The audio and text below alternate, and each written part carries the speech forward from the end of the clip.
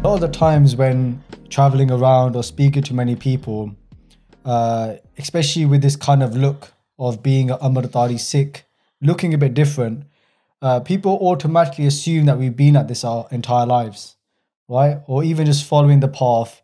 But actually, for a lot of Sikhs today that I found, especially when I came into Sikhi about 6-7 years ago, a lot of Sikhs in today's world have only been Sikhi for a short period of time. And they've actually got a lot of history behind them, a lot of things that a lot of experiences they've been through in their lives, and a lot of things that we can relate to as well. And that's why these podcasts that we've been doing for the past year with the Guru's grace, Guru Sahib's Kirpa, it's been really important for us to bring on certain guests, right, Karavir Singh, to tell their stories. And people were quite shocked. Even we were quite shocked knowing the kind of things that we found out from the podcast, right? Yeah. So with that in mind, we've got another guest today. We've got Ranveer Singh on today. And we're going to go for a lot of different topics. But I think that's one of the first things I want to ask you is kind of like your journey to Sikhi, because again, like I was saying initially, a lot of people just assume that, oh, what would they know, right? They've been to Sikhi their whole life. They've not faced the same struggles that I faced, or maybe had the kind of questions. And I think a key word is doubt. Because I think we've all had doubts, and I've known you for the past, I don't know, about 3 years now, I think. And it's quite interesting because when we talk, you'll talk about, oh, I have this doubt, I've had this doubt.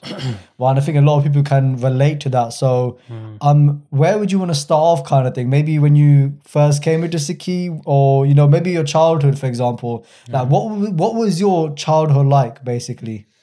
You know, even just thinking when you guys asked me last week if I want to do the podcast, one of the sort of apprehensions or concerns I had, I was like, what would I even offer? Like, these are like some really inspiring guests who may specialize in something and they can talk about that topic.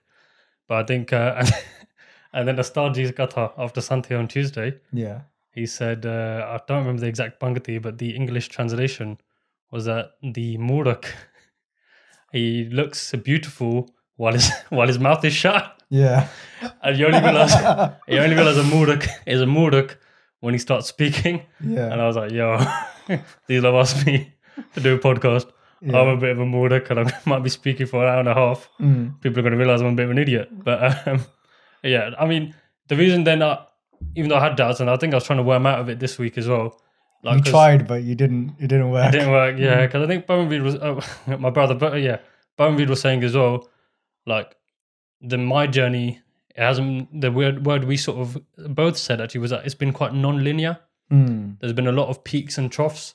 And if one person just resonates to that and realizes that, you know, coming from maybe a Morna background or a different background, and then when they see, like, maybe they might see my Instagram or see me and like, yo, he's Gay studying, oh, he's Amritdhari now.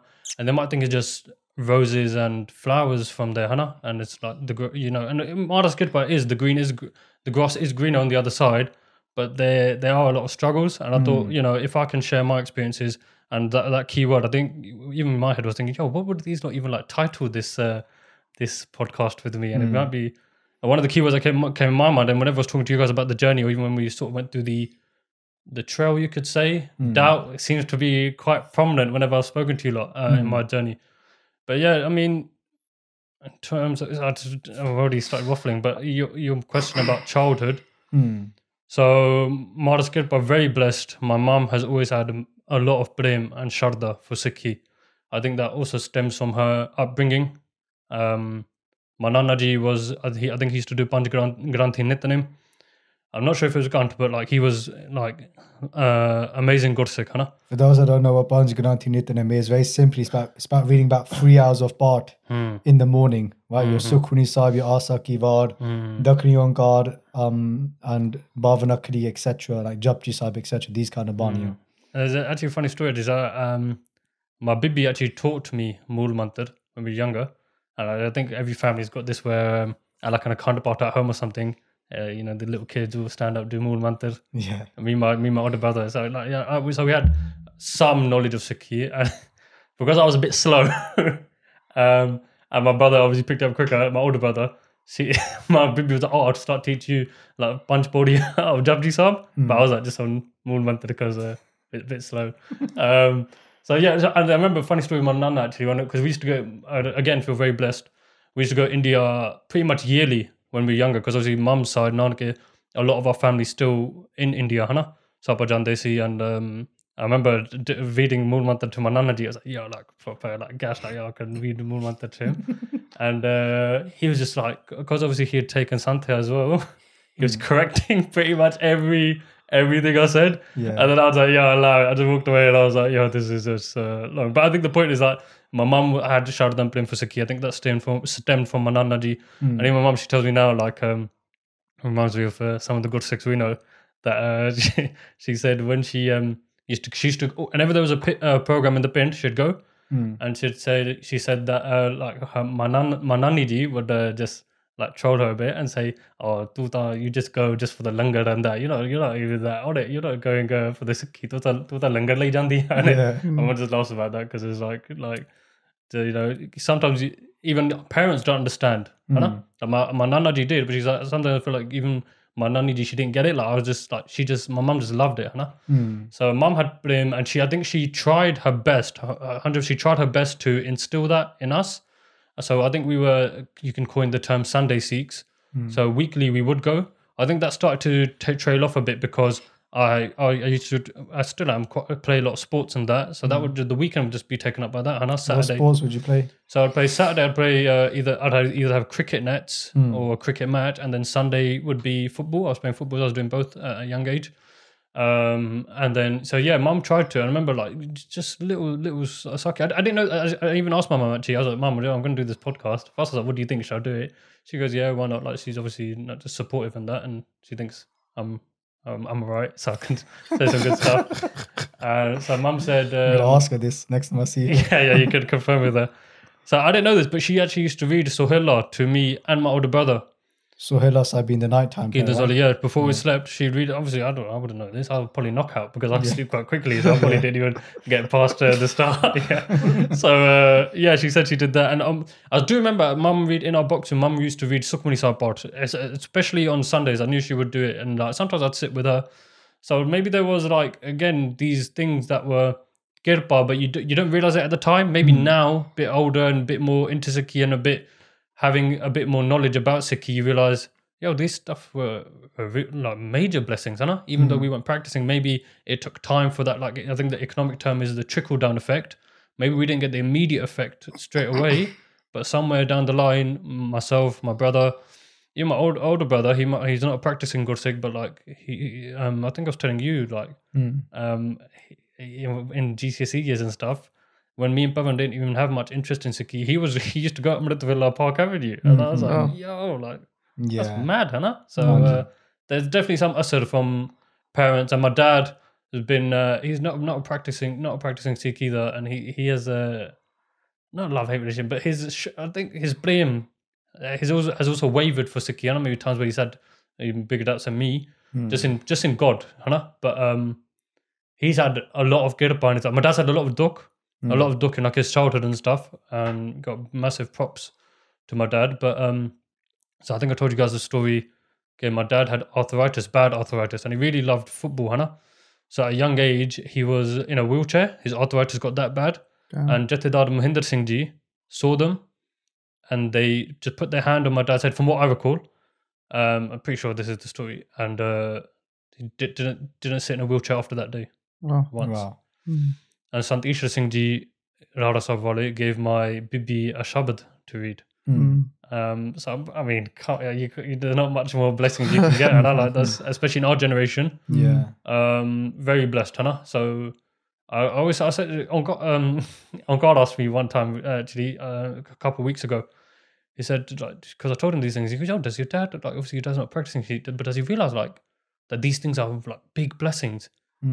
And I actually asked my dad, I said, Dad, you know this stuff, like, this isn't like just, the average Joe has these sort of experiences or is that blessed, And he goes, no, I do realize. Yeah, I do realize. It's like, I don't think he realized the extent of it, Yeah. Like being in Sikhi, and when you hear these Sakya about other Gursikhs, and when you know what these Gursikhs done, it's like, wow, man, it's like I think you kind of hit the nail on the head earlier about the trickle-down effect, because like you're saying, when you were a child, and you're exposed to all these things, even at the Mool Mantra, right? And for those who don't know what the Mool Mantra is, we've all probably said it before, Ik Oankar, Satnam, Karta, Purkh, etc., right?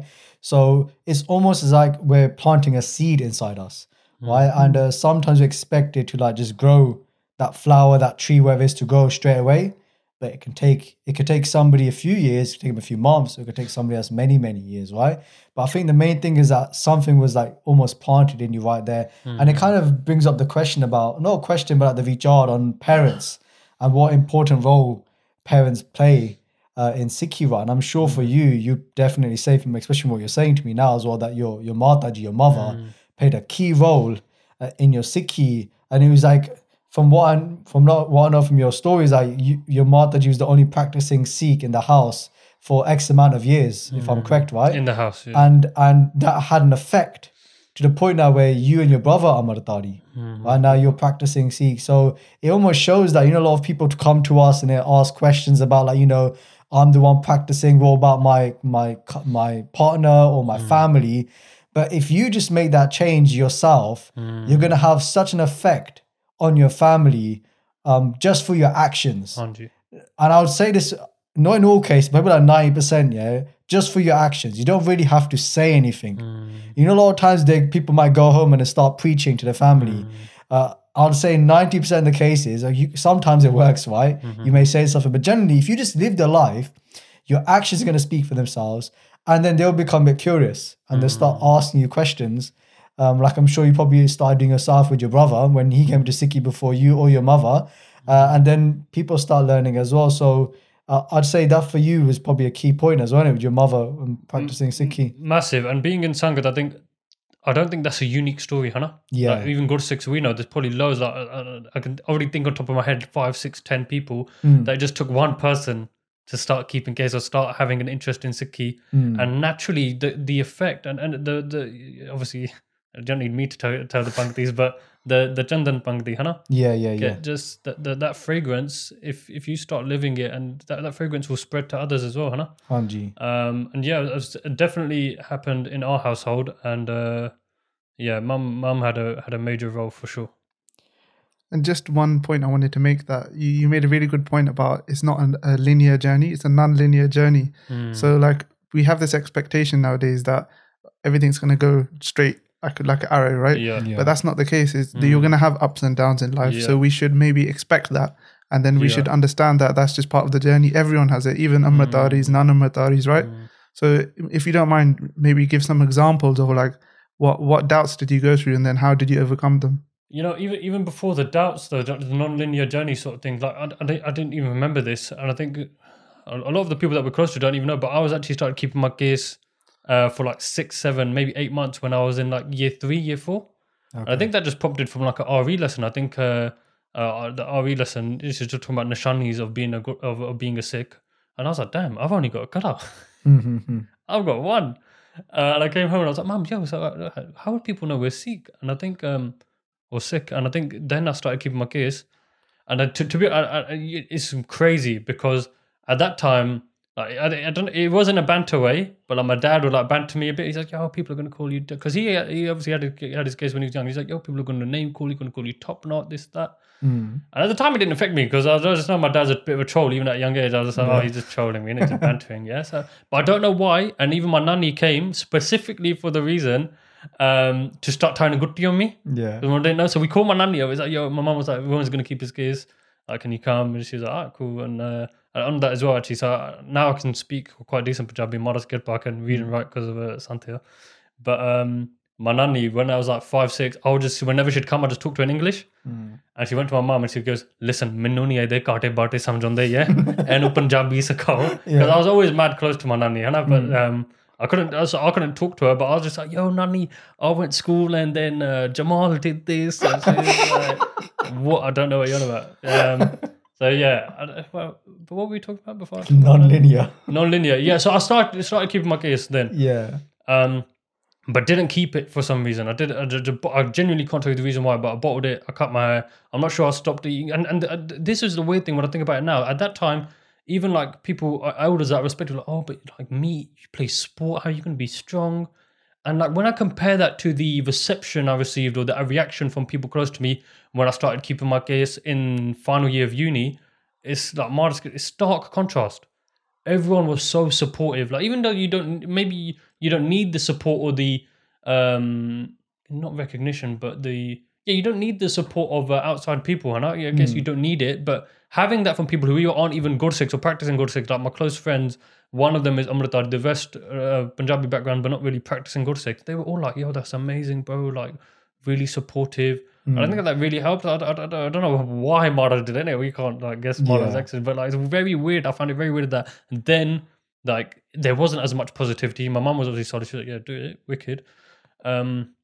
But maybe the rest, like I didn't receive that warmth that I received this second time, and I think that meant a lot to me. And then even keeping this, like, and then, talking about the seeds. So I mentioned we'd go India pretty much yearly, Christmas holidays and stuff, and I would I don't know what the jar was or why, but I would there was one year that we went, and I said to my mum, yo, let's go Guru Card every day.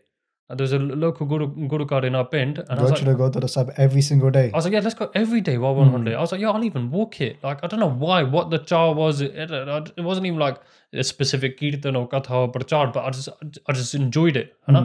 Like there was definitely some sort of prem or sharda there, but then it's weird because then after that I can talk from that to then maybe 14, 15. Sikhi wasn't much prevalent in my life because I wasn't doing the Sunday Sikh stuff. I wasn't going much. Mum, again, talking about the seeds mum planted, she used to ask us, or strongly ask us, to encourage us to do Mool Mantar every day before school, even if it's the 27 mala. Okay. So the small one, she said, look, even if it's just 10 minutes, to do Mool Mantar mala every day, Hana. Yeah. Sorry, just to give a bit of context, because people might not know, when you were around this age, you were a bit of a lad, right? You were like, you were munna, you were just like chilling and all that. So maybe just give a bit of context. So, I mean, Maharaj Kirpa, I didn't get into like drinking or smoking or like any of that. I never had any itcha for that or any real desire. I don't know if that's like from seeing like people close to me. I've seen the damage alcohol consumption or any of those sort of nashe can do. I've seen it firsthand. And it put me off massively. So I never had any itcha to touch it. And I see that as a major blessing because I've seen people who get into it, even if they say it's social drinking, getting out of those circles and those habits and unlearning those habits are very, very difficult. So like, when talking about like, oh yeah, come on, talk about your journey. And I hate some people have mad journeys. I was doing this and then I gave up this. I was like, yo, I didn't even. Like Mara's kid, I didn't have to give up many things or like, make wholesale changes, I guess, because that's a whole different lifestyle, And I think it's can be quite a dark hole sort of thing. Like the deeper you get into it, it's harder to get out, So yeah, I was my friends would drink. I'd still socialize with my friends and drink. I wouldn't drink. My friends who did drink, I'd socialize with them, go out and stuff. But I never had much interest in it. Like my ideal, like of a Friday night or a Saturday, would be like chilling with the lads, maybe playing PUBG and that. Couples have some tunes on in the background, and just like FIFA and stuff. So I don't know, like not the Jack the lad. Like, oh yeah, let's go out for a party, let's do this. I never had much desire for that. Even at uni, like I'd be one of my good friends. Even if we'd had to go because it's like someone's birthday or something, we'd look at each other about half hour and be like, "Yo, should we just go?" And we'd go. So luckily, I never got into those habits. I never had real itcha for that. Just to like paint the picture of me in those years. So then, following on from that, so you talked about kind of like a young age where you used to go to the Gurdwara Sahib every single day for that short period of time, and then you kind of just fell back into normal habits of like a standard teenage Punjabi kid, Punjabi Sikh kid, you could say, right? Then you said that you tried to keep your hair when you was younger, but that didn't work out, and then you actually kept it later on. So how old were you when you started keeping your gears the second time? Gears means uncut hair for anybody that doesn't know. And what was the story behind that then? I think just one more quick thing, just to show that how like for those that maybe that gap in my year, that period that there wasn't much Sikhi in my life. I remember vividly one story. So like saying, Mum would encourage us to go to Gurdwara every week, and if not, like definitely major purabs, I had the New Year, and then I remember us being like, Mum, now we'd rather like make some lamb chops and stuff like Bangla. Would call like our like family friends around. Like that was my idea of a wicked New Year's Eve. And I remember one story, there's a Nagar Kirtan, and we'd always go, pakka, no matter what, we'd go, And for some reason, I didn't, my dad didn't go, my mum was going, and I was playing FIFA. I remember it so clearly, it's crazy. I remember I was playing FIFA, just career mode and that. And my mum was like, Rohan, Doanani. I hadn't got ready and stuff. I was just in my PJs chilling. And it must have been the Easter holidays, in April, because I was like, Mum, no, I'm just chilling. I was like, around there. And I remember she just looked at me and she didn't say anything.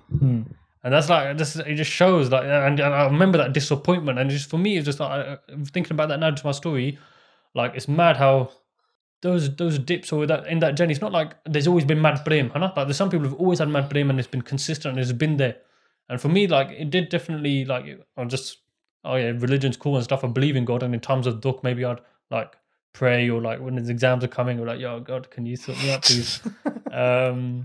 Yeah. So, and then yeah, like you said, when I did start keeping my gaze, the backstory behind that, I think, like we were saying, I didn't have much Amritari circles or practicing Gursikhs in my friends or family, but one of my good friends from high school, he started keeping his gaze, and naturally the question came, like, bro, what was wrong with life before? Is it not that then, like, there has to be something wrong for you to make a change, but it was like, what's prompted this change, So I used to do Vijard with him, and maybe attend Gurukar with him, like, to some of the programs, because it started like building an interest and stuff. And my younger brother, after we went Hemkund Sahib, actually, so this was in 2009, he started keeping his gaze.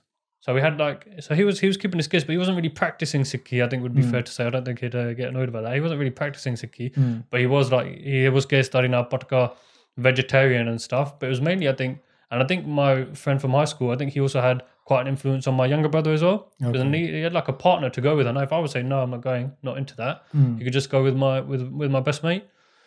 And I think I asked him a question. I remember this vividly. So we're going in a car journey, and I said to him, bro, like, what's the, how he'd coined the term now, Dil Saaf. I was the Jathedar of Dil Saaf gang. I was like, bro, like, Dil Saaf meaning clean heart? Yeah, clean heart. I was like, yo, bro, like, why do you need to do this religious stuff? Like, surely just being a good person, maybe doing seva, that's enough. Like, why do you need to do this? Like, what's the karan? What's the reason? And he goes, and I think he didn't realize the level or the paradigm I was looking, or the lens I was looking at the world through. Because he was like, bro, like, this is all Maharaj's kid. This is a play. And I was like, play? He's like, bro, this is a game, bro. None of this is even real, bro. And I was like, yo, it looks pretty real. What do you mean it's a game? And I didn't get it at all. I didn't understand what he was what he meant. But there's still the Vijard, like, just having that Vijard, and some of the conversations I had with him, it was very interesting.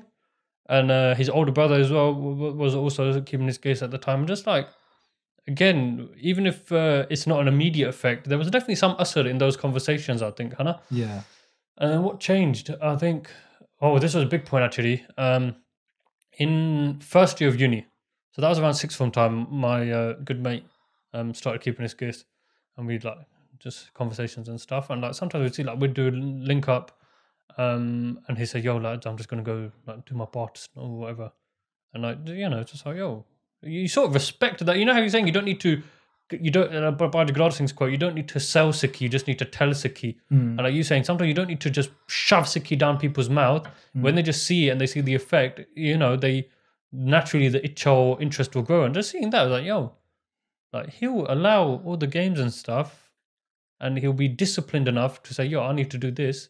And there's a respect element, I think. And even if you're not doing anything, wow, man, like, rated. And just even hearing him doing his part, I was like, yo, that's nice. So yeah, he's got a good part voice. He'll never say it.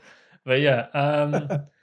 And then the big changing point in uni first year, there was a module I was really struggling with. And I said to my mum, I was like, Mum, I'll tell you straight.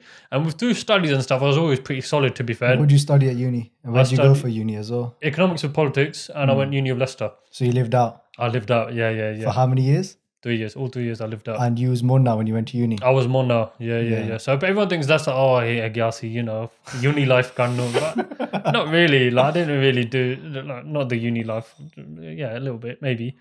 But it was nice. I think for anyone who's like younger than that, I think even if you're not going there for coining the term uni life, that stereotype, I think I highly recommend you live out, because I think you grow a lot, that independence. I think especially Punjabi boys, Punjabi mums pamper us a lot. We get a lot, like, just given to us khana, kapde, like, washed, ironed, everything, Going uni, I was like, Mum, how do I wash this? Yo, do I need to separate? What about the dryer? Like, I'm going to the laundry, like video calling her, and then you realize, and then it was like, yo, I've not cleaned. I've just got a little studio flat or little halls, and my room's so ganda. It's like, yo, like mum has to look after the whole house, and I think that sense of maybe independence, but it's a bit of a reality check again. Like paradox, your lens you look through. I think for me anyway, I've appreciated my mum so much more after uni. Then I'd come home and I'd be like, do the hoover. She'd be like, why are you doing this? I was like, oh mum, you're wicked, man. I like give her a hug. You're gonna make me look bad, bro. No. But she'll say this and say to hunta kardani or whatever. So yeah, she gave me good kasab with Japji Sahab. And one side was the Romanized, as I said, I could speak Punjabi, couldn't read or write it. One side was the Romanized English transliteration, and the other side was the English translation. And I think at this sort of age, 16, 17, I think, do you guys remember like Tumblr? Do you remember Tumblr, like the quotes? Like everyone, I think woke culture sort of began then. Like everyone used to try to get like a really cool quote and like post it on their Facebook or their Insta, like something deep. And so I was like, I found those things quite, maybe inspiring. Like, these quotes like about life, because there's a lot of gyan out there, like, and it relates a lot to Sikhi as well. So there's this Lao Tzu quote. Yeah, I might get this wrong, but I remember it. It was, "Watch your thoughts because they become words. Watch your words because they become actions. Watch your actions because they become habits, and watch your habits because that becomes your lifestyle or your personality." And the same with Sikhi. I know you got to watch your forne. You got to think about what you think about. Those man batkaram, then you got to think about you got to think deeply, Hannah. So I was quite into quotes and stuff, and I was reading even just I know a lot of people say, oh no, the English translation, stick their nose up at it. But for someone who's not in Sikhi and doesn't know even the basics of Sikhi, the English translations are massive for me anyway. Because I was reading it, I was like, yo, this is deep. And I think Darshan Benji said it as well. Sikhi, I think a lot of times Sikhi comes at people. Did she say when you're at your lowest or when you're in dukh? That's when you sometimes prompt change. I think she said maybe in one of the podcasts. Yeah.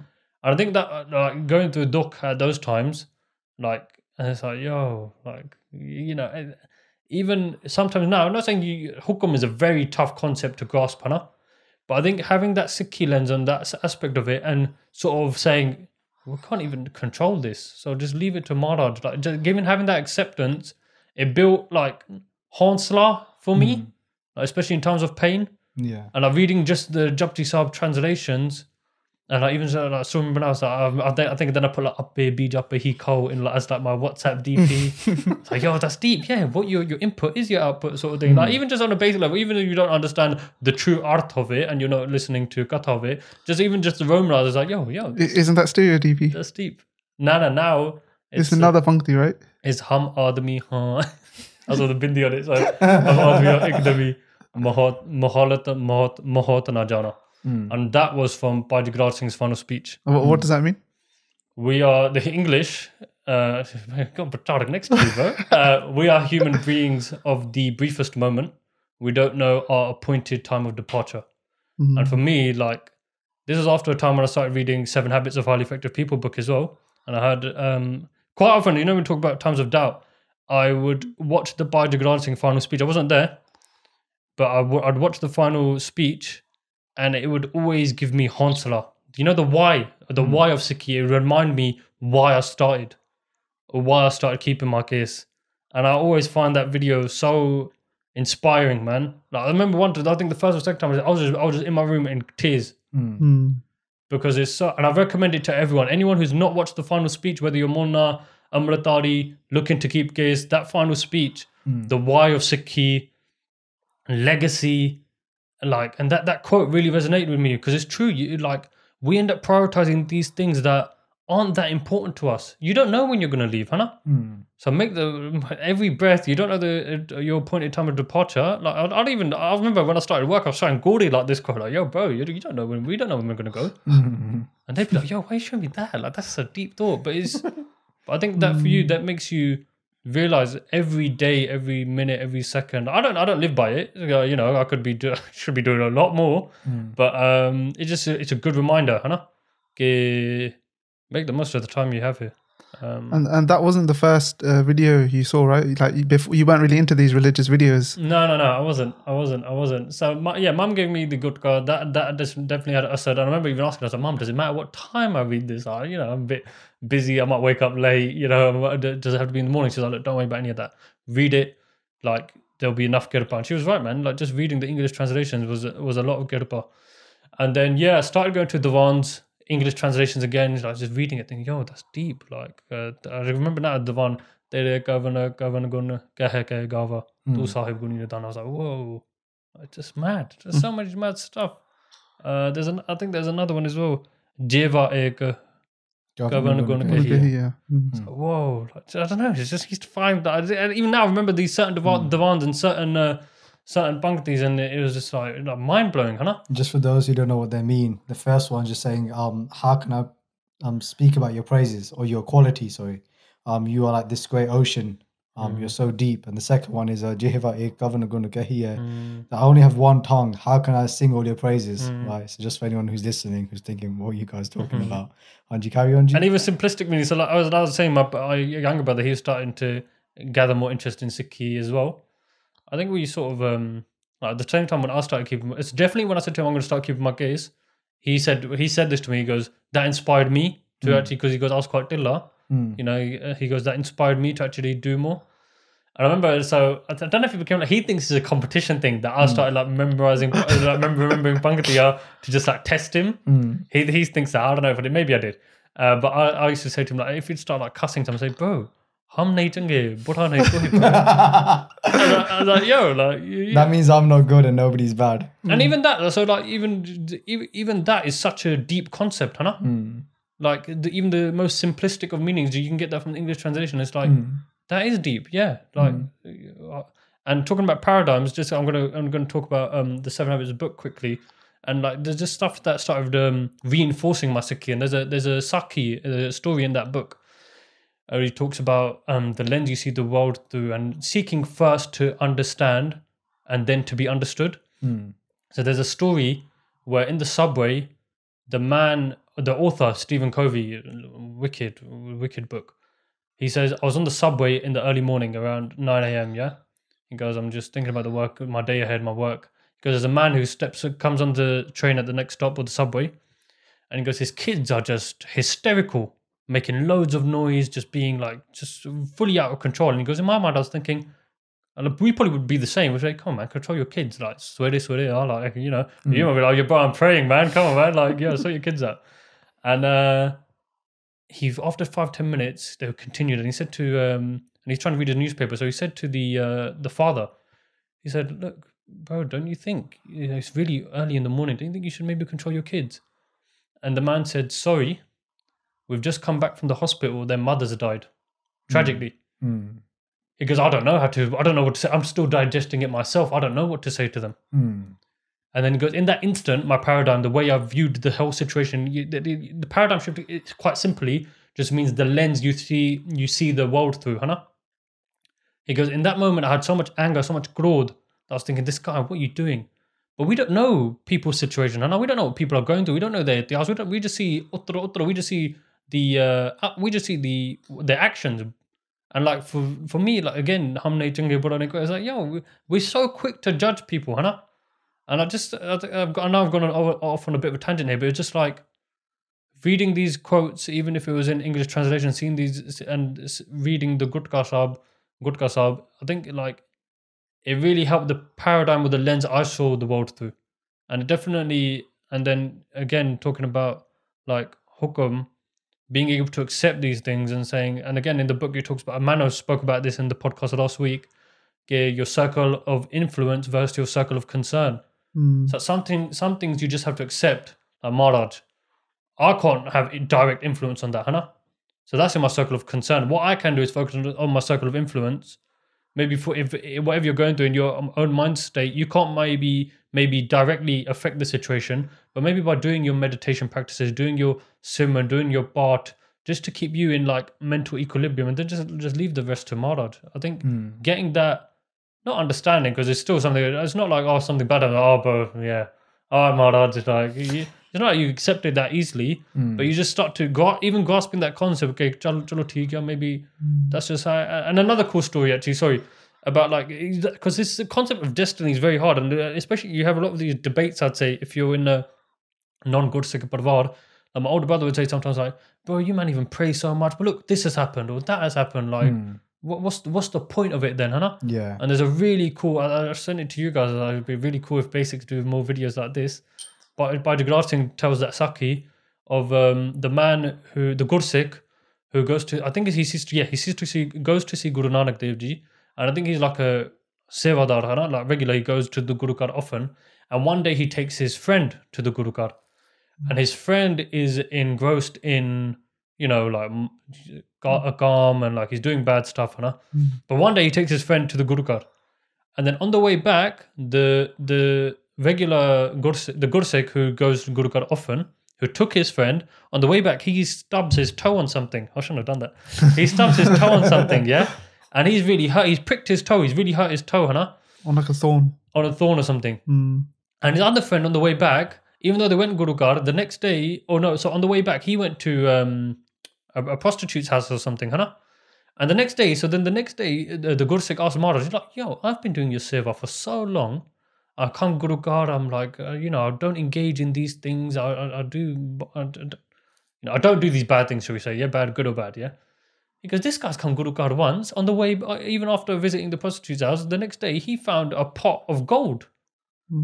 And so we think, yo, if we do good things, we should be getting good. So he had that same question. And this guy's doing bad, but he got good. I got, for my troubles, I got a prick on my toe. And Maharaj said, look, in your destiny, you was meant to have a way worse accident. I think you said you could have died or something. You were meant to have a really fatal accident. Tu shukar kar ke you just, this prick on your toe is minor. And then he asked the friend, he said, yo, when you looked at that, I said, no, Maharaj didn't say yo.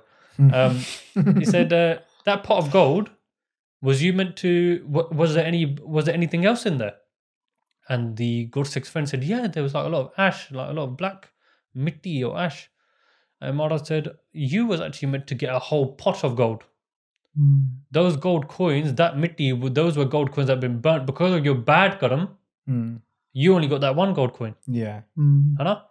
So these stories must have had like a big effect on you then, right? When you was massively, especially when I've had doubts and stuff. Yeah. Even when becoming case study and stuff. And like, because then, when you do have dukh, you're like, oh, Maharaj, that's a bit, I thought we were friends. So like you said, it's about the lens, right? The way you're looking at things, and the story 100%. Showed you that actually maybe there's a different way of looking at it, because it's, like you said, the person that pricked their foot, that the fall, as in how much pain they were meant to get was reduced, just a small little piece of pain. And the other person looks like he's been rewarded, all of his rewards have been reduced to just one golden coin. So like you're saying about the drishti, the way you're looking at things in life, the lens. But then specifically, bro, then how did you keep your case? I think we've asked you this question like 4 times. Sorry. And you started 10 other stories, but not that story though. How did I keep my case? Your hair, uncut hair. Yeah. I started, again, so I started watching more Basics of Sikhi videos. And in Bhai Jagrar Singh's final speech, he says, started with Dawa Man, and now we're here. I think he said something along those lines. And that was actually my introduction or my gateway into Basics. I watched the Dawa Man video. I think we all did at the start. Yeah, and just Bhai Jagrar Singh's delivery and his ability to stay so composed, yet and make his point so eloquently, but also put him in his place, but like in a very controlled manner. I was like, this guy's amazing. I probably would have lost my, I get in arguments with my little brother and I just lose it, and I was just like, I can't keep that much composure. I was like, this guy's wicked. So I was just watching more Basics videos. And then the specific moment when I decided I'm going to keep my gaze, obviously there were thoughts before as well, which I had in my head, like, yo, should I do it? Should I not do it? I'd have to give up this. I might have to do this. Am I built for it? There's a specific moment I was watching, because then I liked Bhai Jagrar Singh's video so much that I would then go on YouTube, Basics of Sikhi, and I go date oldest to newest. Because obviously the oldest one is obviously going to start with him, and just him in the office, with the white background, editing his own videos, and that didn't have Kanveer in those days, doing the snappy edits. And yeah, the video I watched was where I decided it was what is the purpose of life video. I might be wrong, but I think in that video he says something like, what's the worst that can happen? Maharaj will be happy with you. Mm.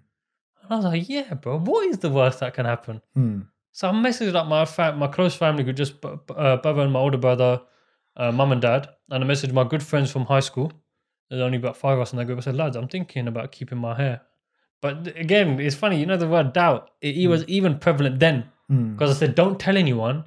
Because in my head, it was like, if I bottle it, it's going to be quite embarrassing, So I was like, yo, just keep it on the down low. We'll see what happens. But then a couple months in, when you're looking like Babu Man or Jesus and your hair's all back, people think, yo, I used to get a fresh fade and you're like, shape your beard, what's going on? So it didn't take long for people to figure out.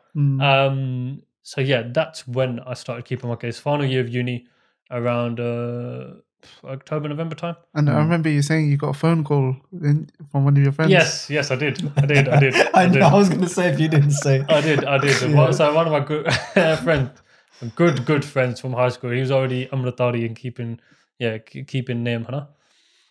And he called me. He never replies in any WhatsApp groups, Hana.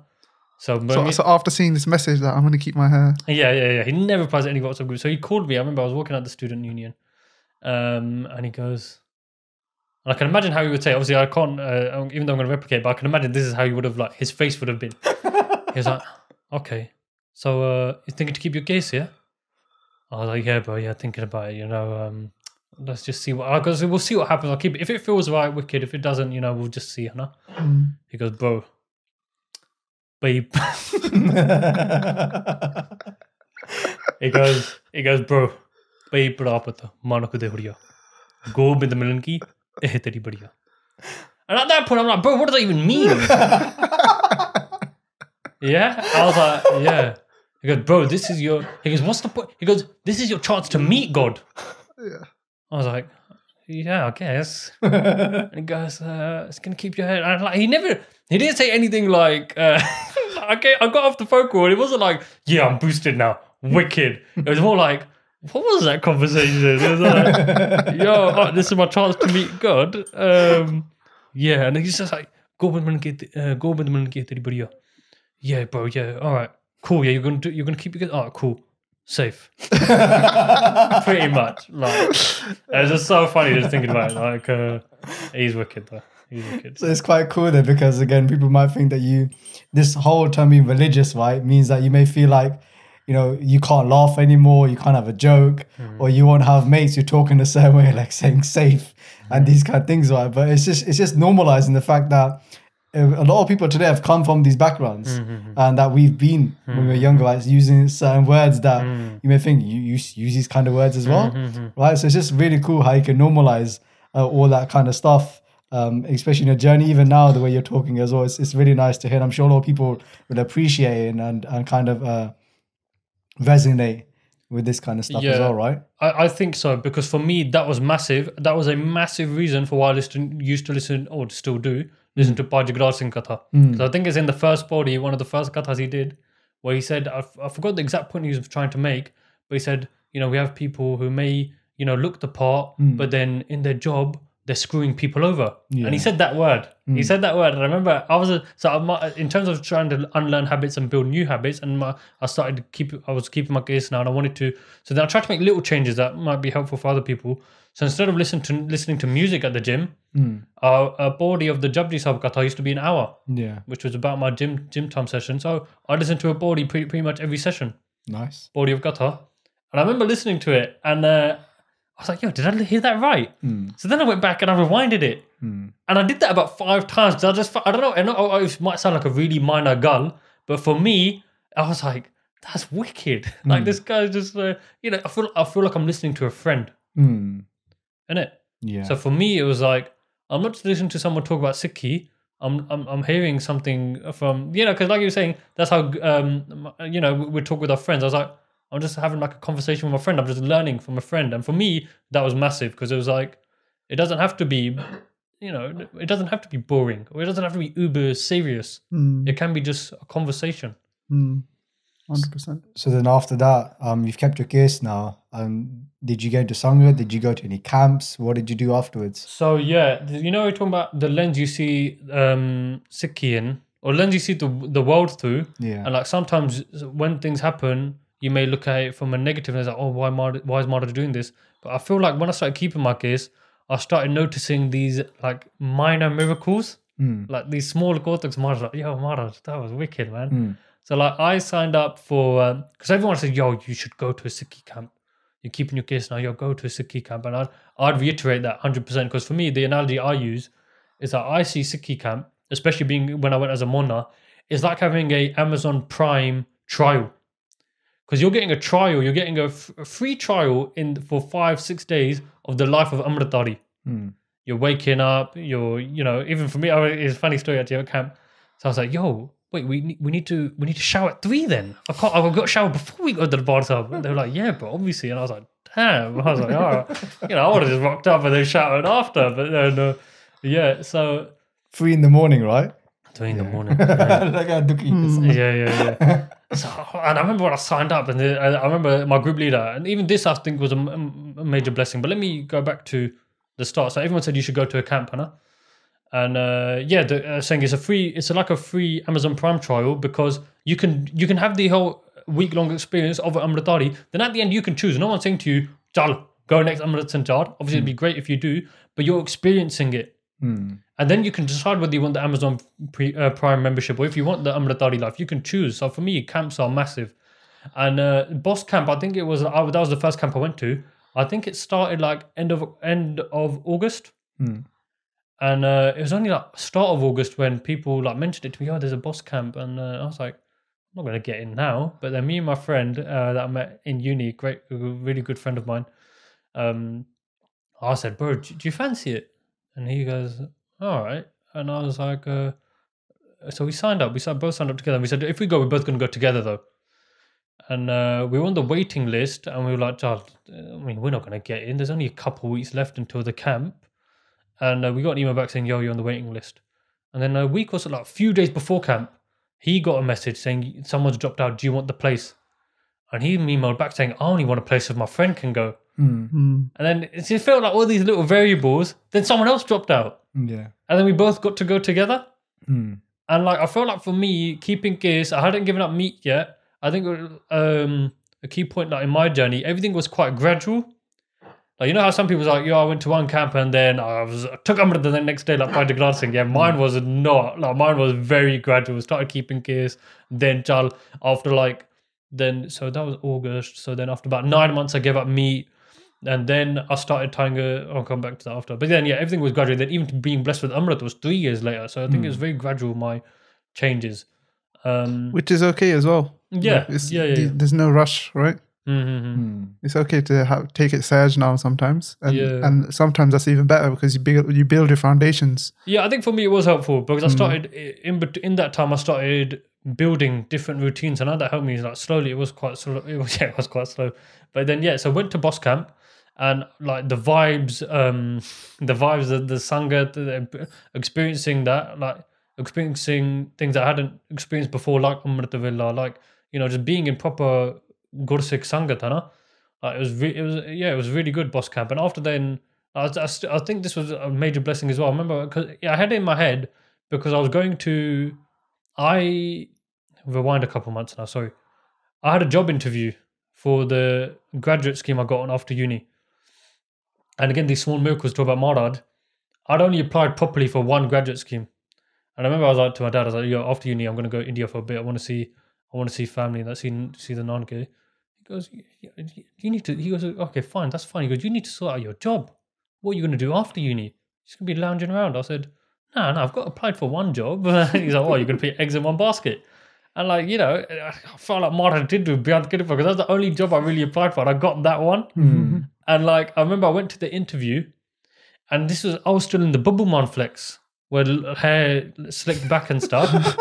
Because I had in my mind, I was like, I don't want to start tying at the start until I've given up meat. Yeah. That was just a sharada thing I had, innit? Because I was like, I don't want to have the roop of a gurmukh, but still be eating meat. Like for me, I didn't want to. So that was a thing for me. So I was like, I'm not going to.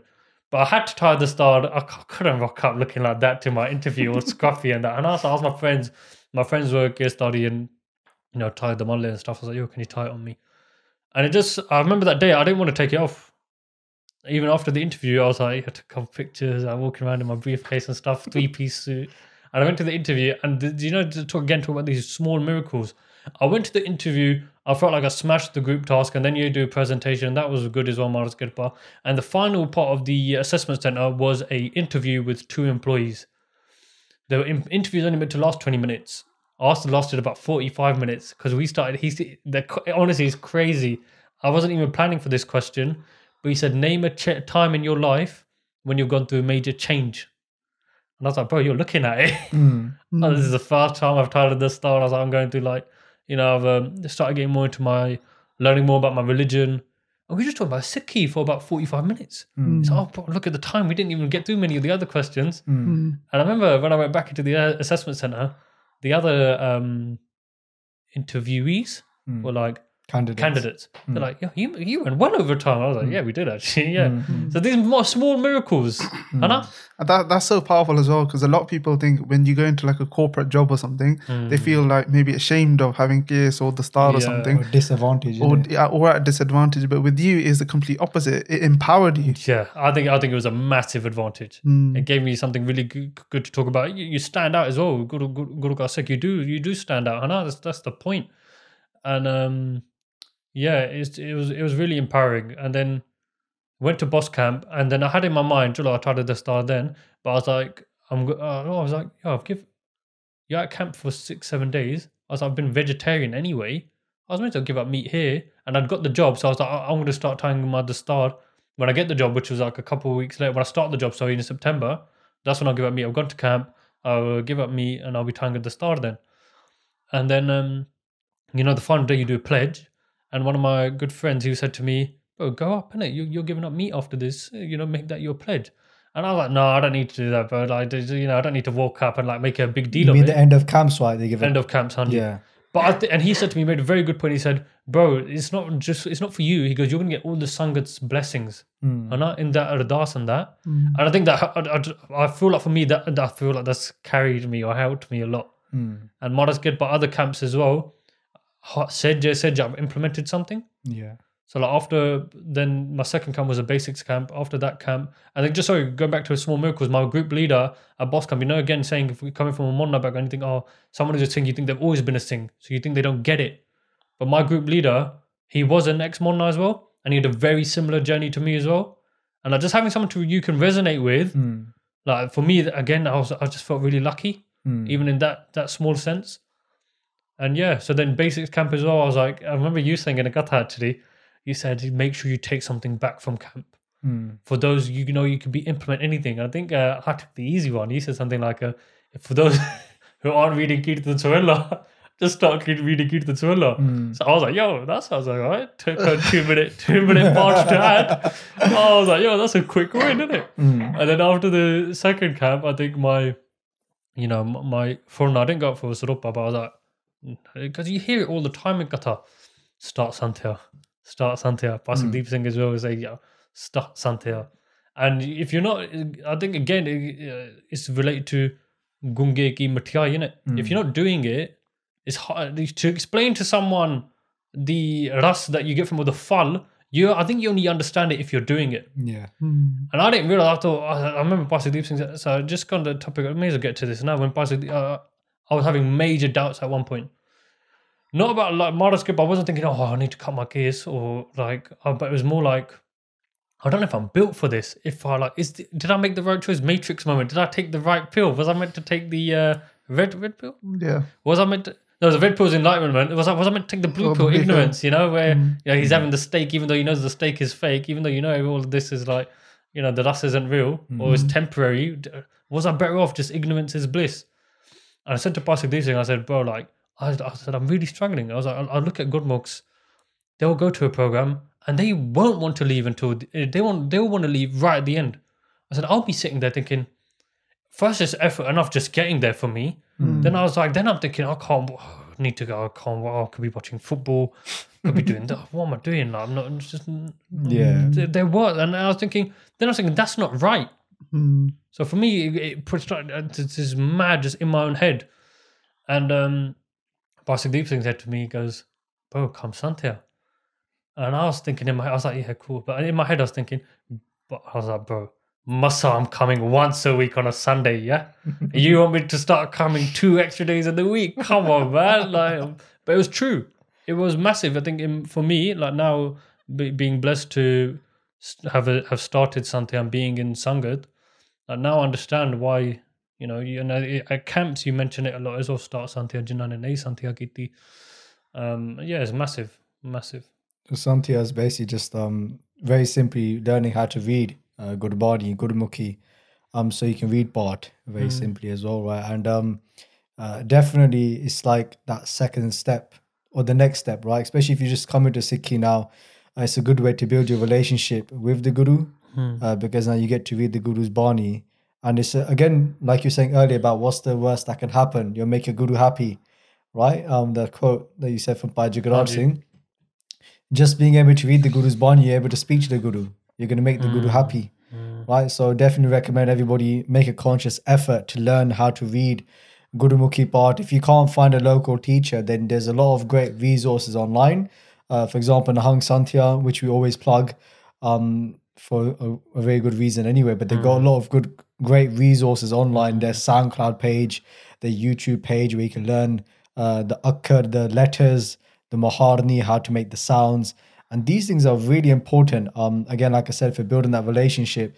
And another thing that we spoke about before was the idea of that now it's not just once a week you're going to see a guru. It's not once a week you're going into a Sad Sangat, a company where you're kind of boosting your Sikhi, you're filling that cup up, right, with spirituality. Because I think at that time when we were speaking as well, it was like, look, if you've got 7 days in a week and you're spending 1 hour of that week or 2 hours at the Gurdwara Sahib, it's going to have an effect on you.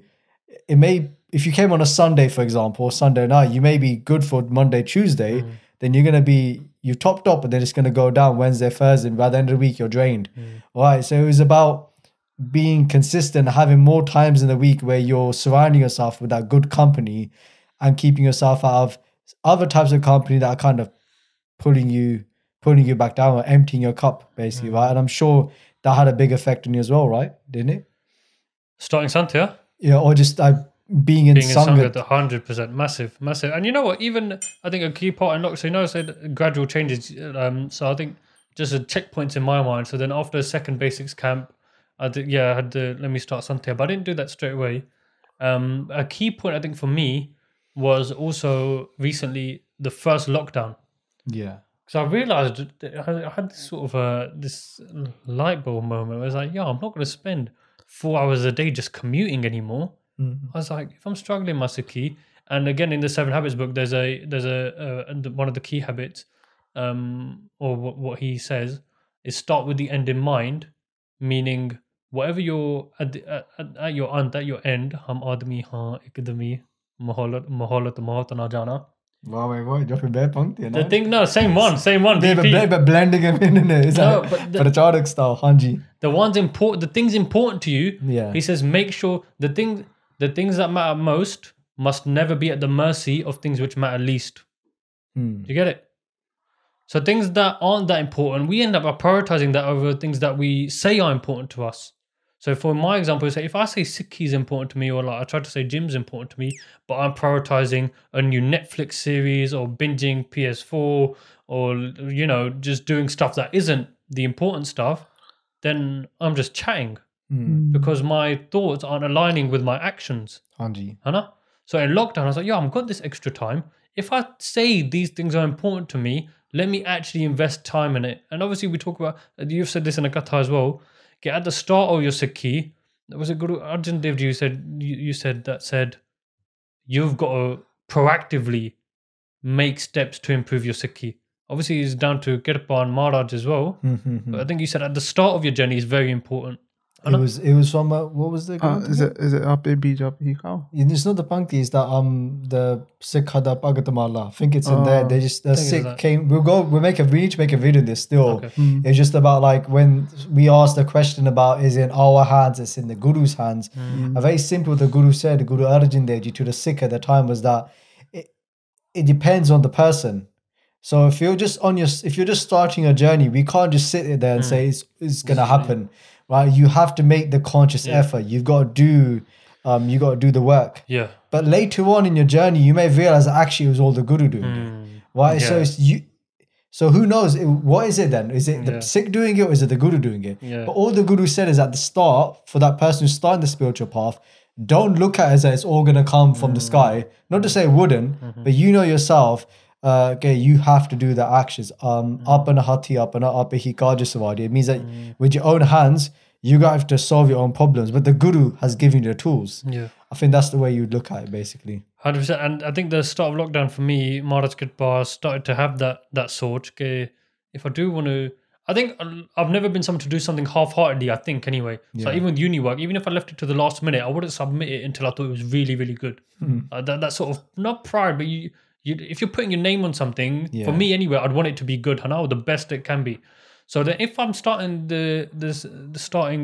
my Sikhi journey, and I was half-arsing it, I think, I was coasting for a long time, I think, it's like, I wasn't being true to myself either, because I tried to be, do it to the best of my ability anyway. And again, you need kirpa. So I said to this is wicked. I find this hilarious anyway. But I said to my younger brother, I was like, "Yo, I know I need to start," because I was listening to Nityanim, one of the gradual changes.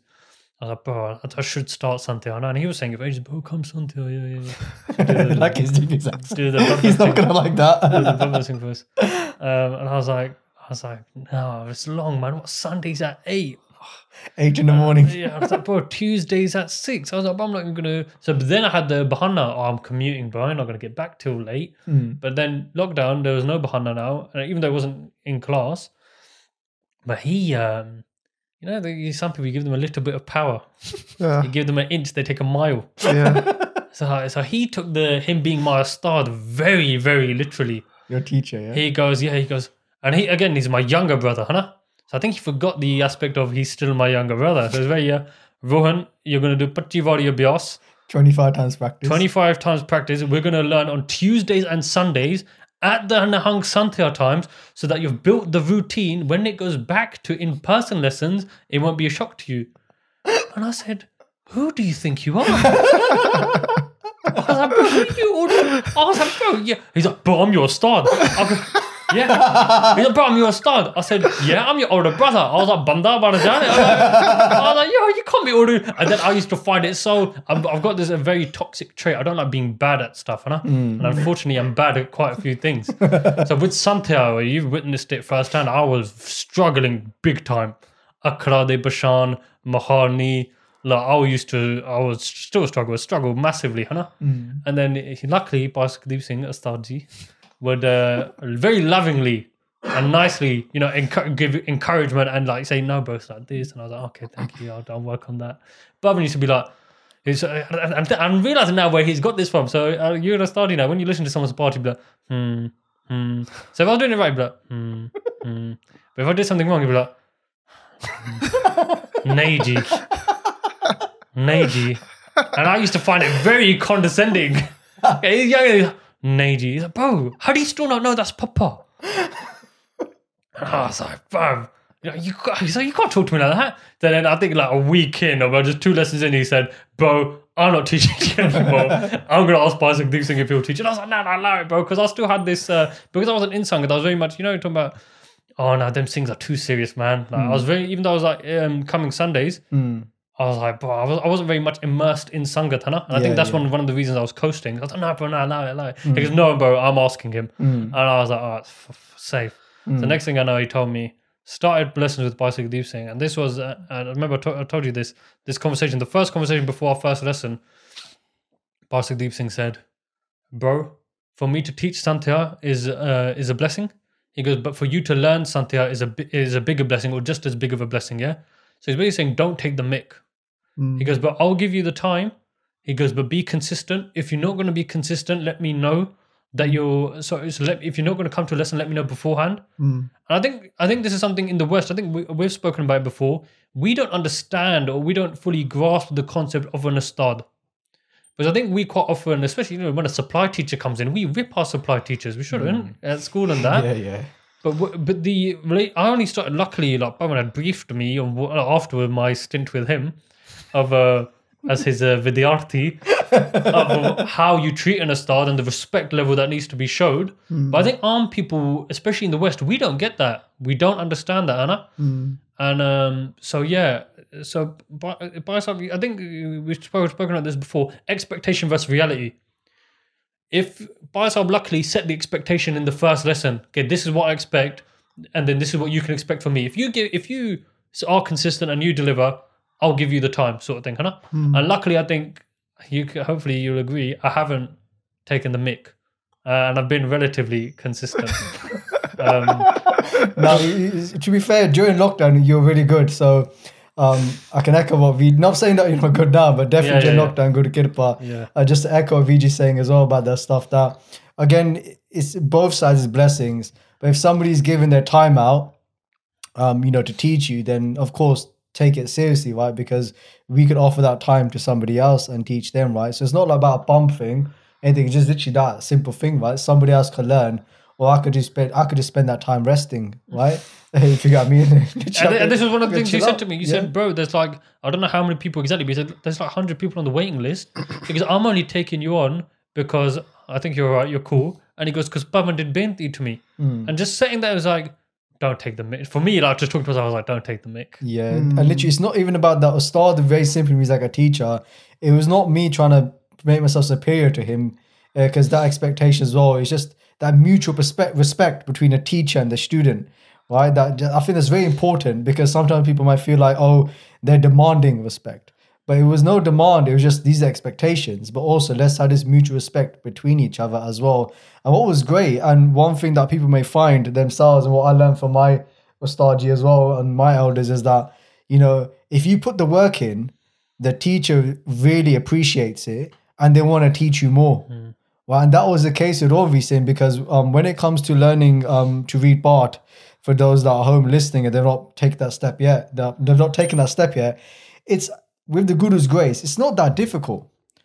If you practice, that's the most important thing. If you just practice and you use the resources and you listen to your feedback, you're going to progress very quickly. So the first thing you'd start with is a small book called Balopadesh, right?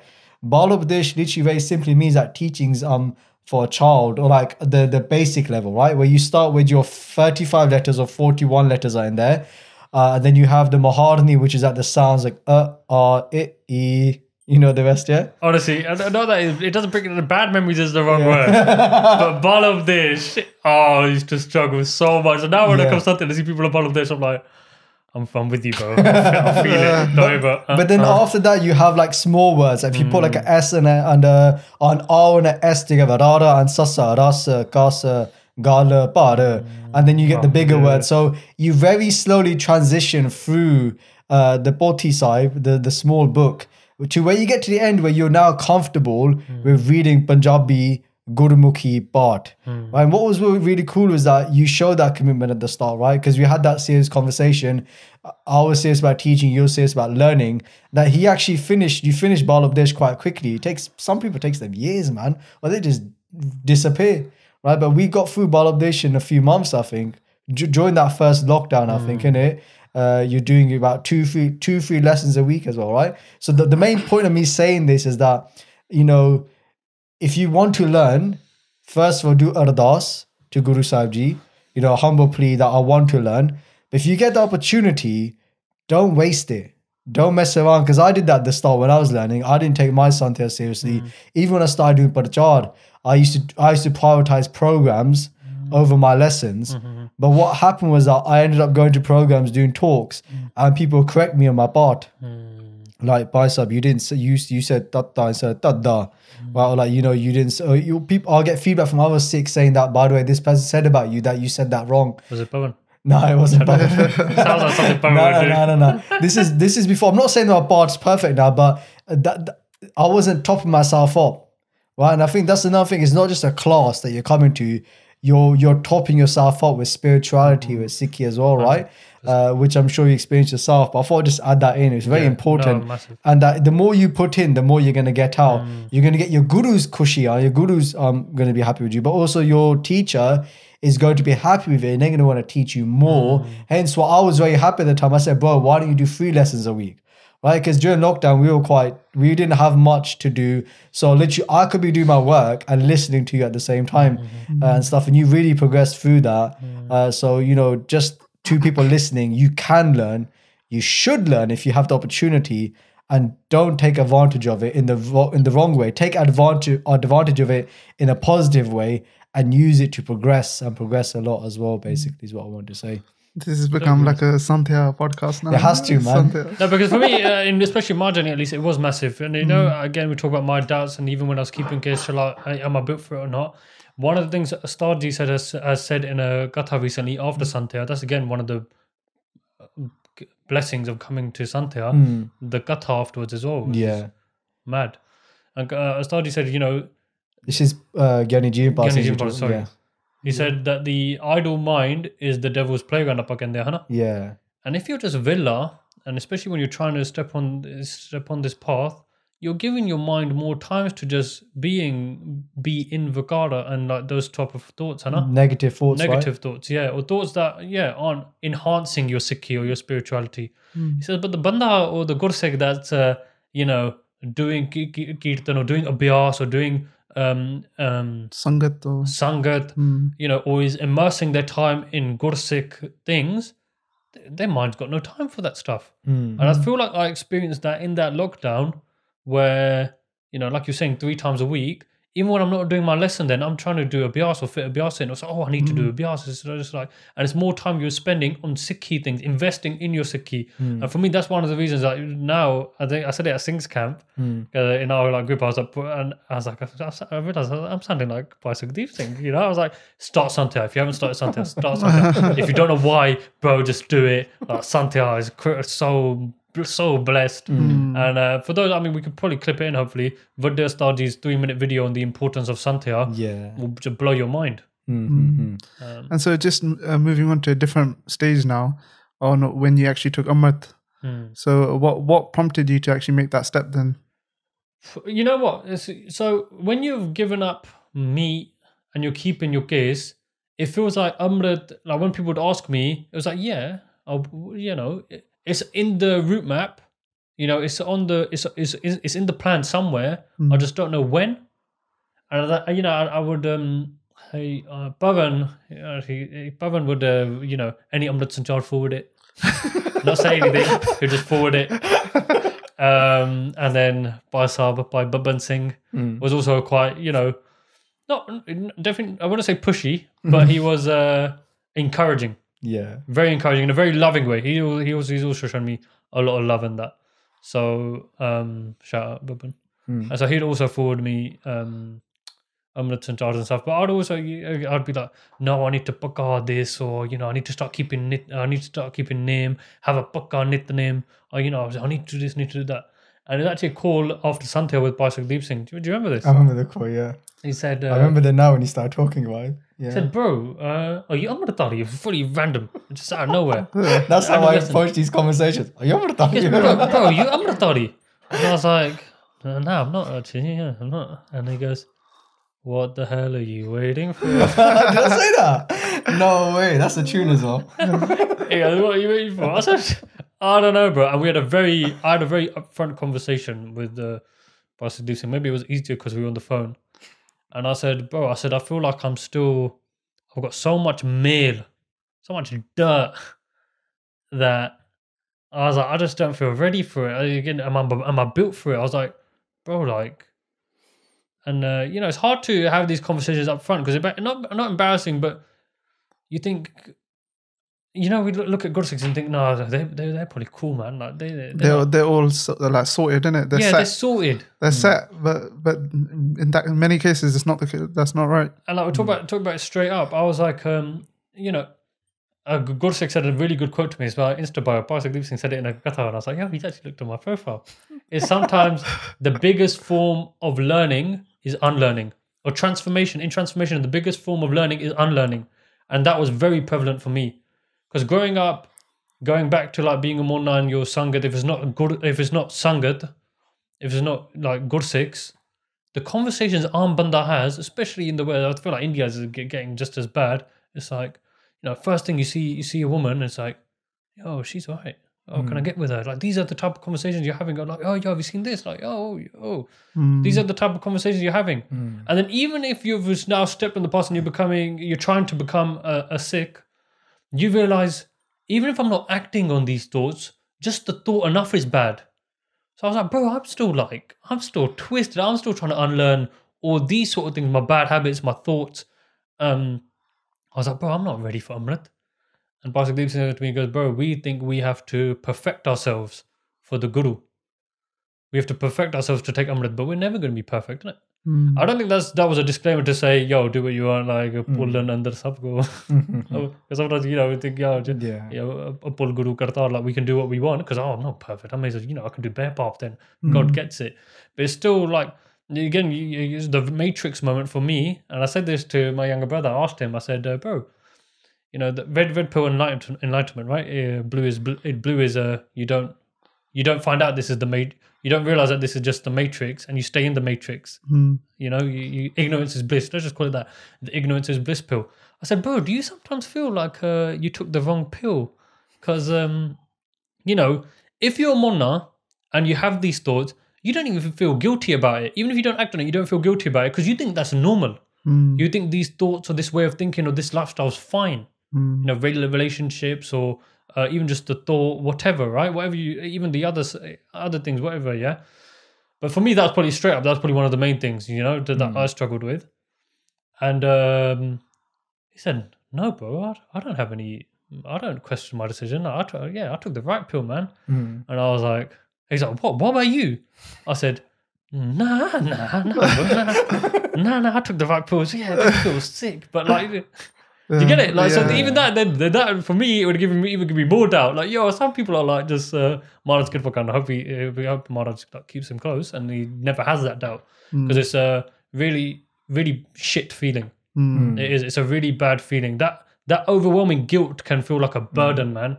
Like, and it used to eat me up. It still does sometimes because you think, man, this isn't for me. I'm not built for this, Hannah. I think just one story there. I think I shared it with you. I had it in the Katha as well. Was of when a Sikh came to Guru Gobind Singh Ji and said a very similar thing about having these negative thoughts and stuff. And Guru said that it's good. And then they said it again. No, do you understand what I'm saying to you, Maharaji? That in humbly they're saying it. That I'm having these types of thoughts. And it's quite negative. And the Guru says that it's good. Very good for you. And then the Sikh was just really confused. And Maharaji, they said, why are you saying this for Maharaji? And they said, because at least now you know. So it's almost as if now you're waking up. So it's a different way of looking at it. Again, like you said before about the lens, right? The perspective that actually now you are awake to your thoughts. So we've been asleep for so long. And let's just say, how old are you when you became Amritdhari or you started walking the spiritual path? Amritdhari 24. Started keeping gears 21. So like for 20 years of your life, for 20 years of your 25 years of life that you've had, right? You've been living a certain way and you've been in one respect asleep to that. And now you're waking up, right? It's not going to go away like that. You're, like I said, you're unlearning about 20 years of habits. You have to reprogram yourself. Reprogram yourself. And it's not going to take, I'm not saying it can't take, but it's going to take time, right? And everybody has difficulties. Everybody has struggles. Everybody's fighting this one thing. It goes back to the mindset series as well that we've started with the Guru's grace.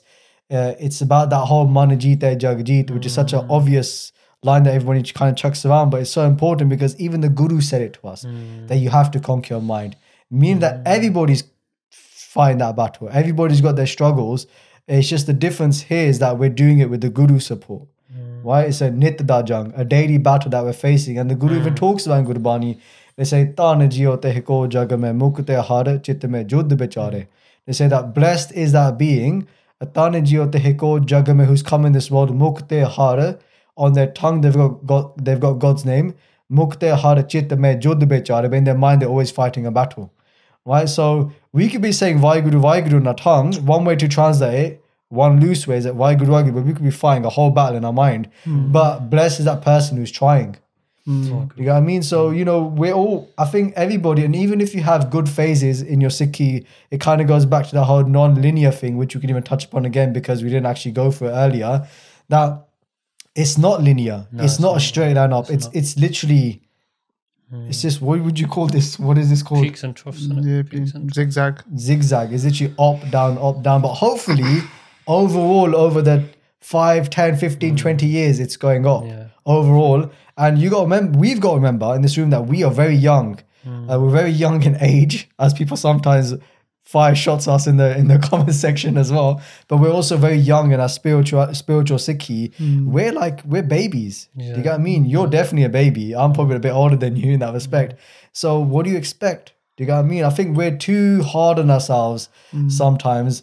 And that's why Sangat is very important. That's what I was going to say. Because when you're in Sangat and you realize, not that it's normalized, but that other people have also got, when you realize that Gurmukhs you look up to, or Gursikhs you look up to, have also faced this battle, he's like, oh man, it's like a relief. Yeah. One really inspirational Gursikh that I know, I was telling him about it.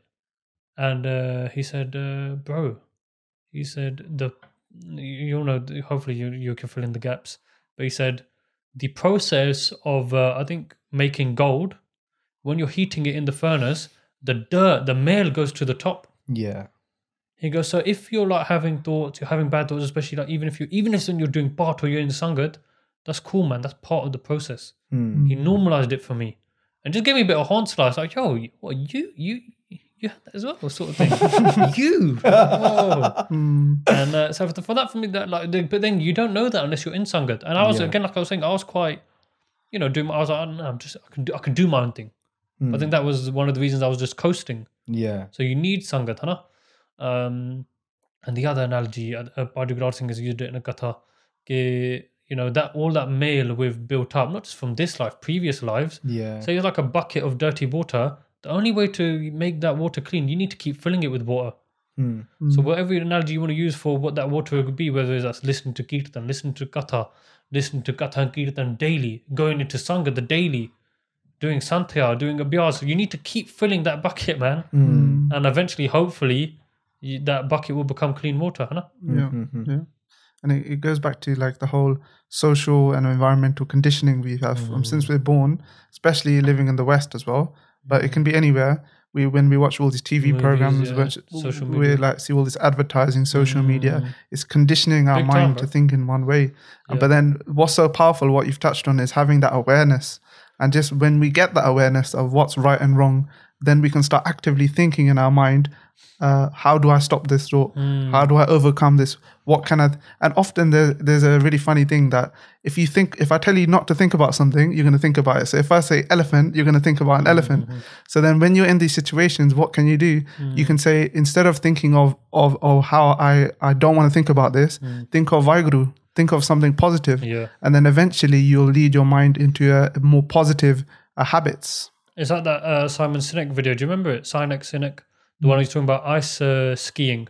Yes. You and Arjun are a bit of a pro at this. No. But he goes, the people who skiing, isn't it? Yeah. The people who who end up crashing into the trees, in their thought there is, don't hit the trees, don't hit the trees, don't hit the trees, and they hit the trees. But the pros, what they're thinking is, what is it? They're thinking pathway. They're looking at the path ahead, and they're going with the flow. They're just looking at the path. So they're thinking positive. But the banda who hasn't got that buddhi, he's just thinking, don't hit the trees, don't hit the trees, don't hit the trees. So another good analogy Bhadugraj Singh uses, I think it might be in the Why Meditate video. And all of us, and luckily I've had this sort of conversation with, I think meditating is becoming a bit of a trend now, you could say. So even like my colleagues at work, they'll be quite big on meditating or yoga. And like I remember Bhadugraj, so I use this. It's like, yo, do you know that yoga actually used to mean union with God? And they were like, oh, really? Like they sort. I think they ignore the spirituality origins of it. And to them, like when they say you should try meditating, oh, bro, I can't do that. Like my mind's all over the place. And I was like, yes, so is mine. But the analogy used was that the Bhadugraj is saying the mind is like a monkey. To control a monkey ne tapanawa it. That's his job. He's gonna up and like dance around. But what do? Like to the mind, to the monkey, you put a rassi on it, you put a rope on it, just to control. You start limiting how much he can bounce around. That's the same thing. It's easier said than done, but the same thing you need to try with the mind. When you realize the mind is starting jumping around in all different sort of things, control it. Just try to bring it back. I mean, you probably get on the mindset series anyway, don't need me talking about it. But I thought that was a really good analogy. Again, just that answer thing is like, if I'm sitting there thinking about, you know, I remember I was actually at Pajagraj Singh's Barsi. I think it was one of the programs. I forgot who was doing Simran or Kirtan. So they're not a representation of them.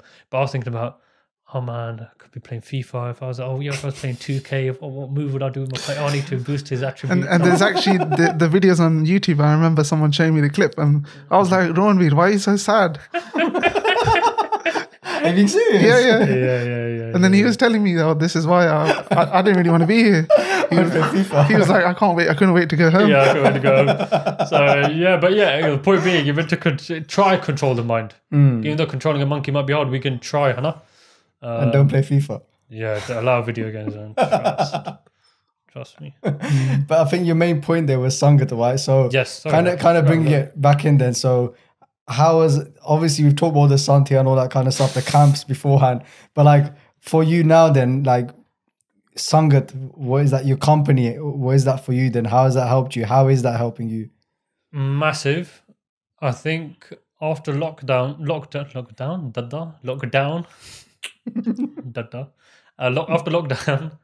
I think we had Sings camp straight after, huh?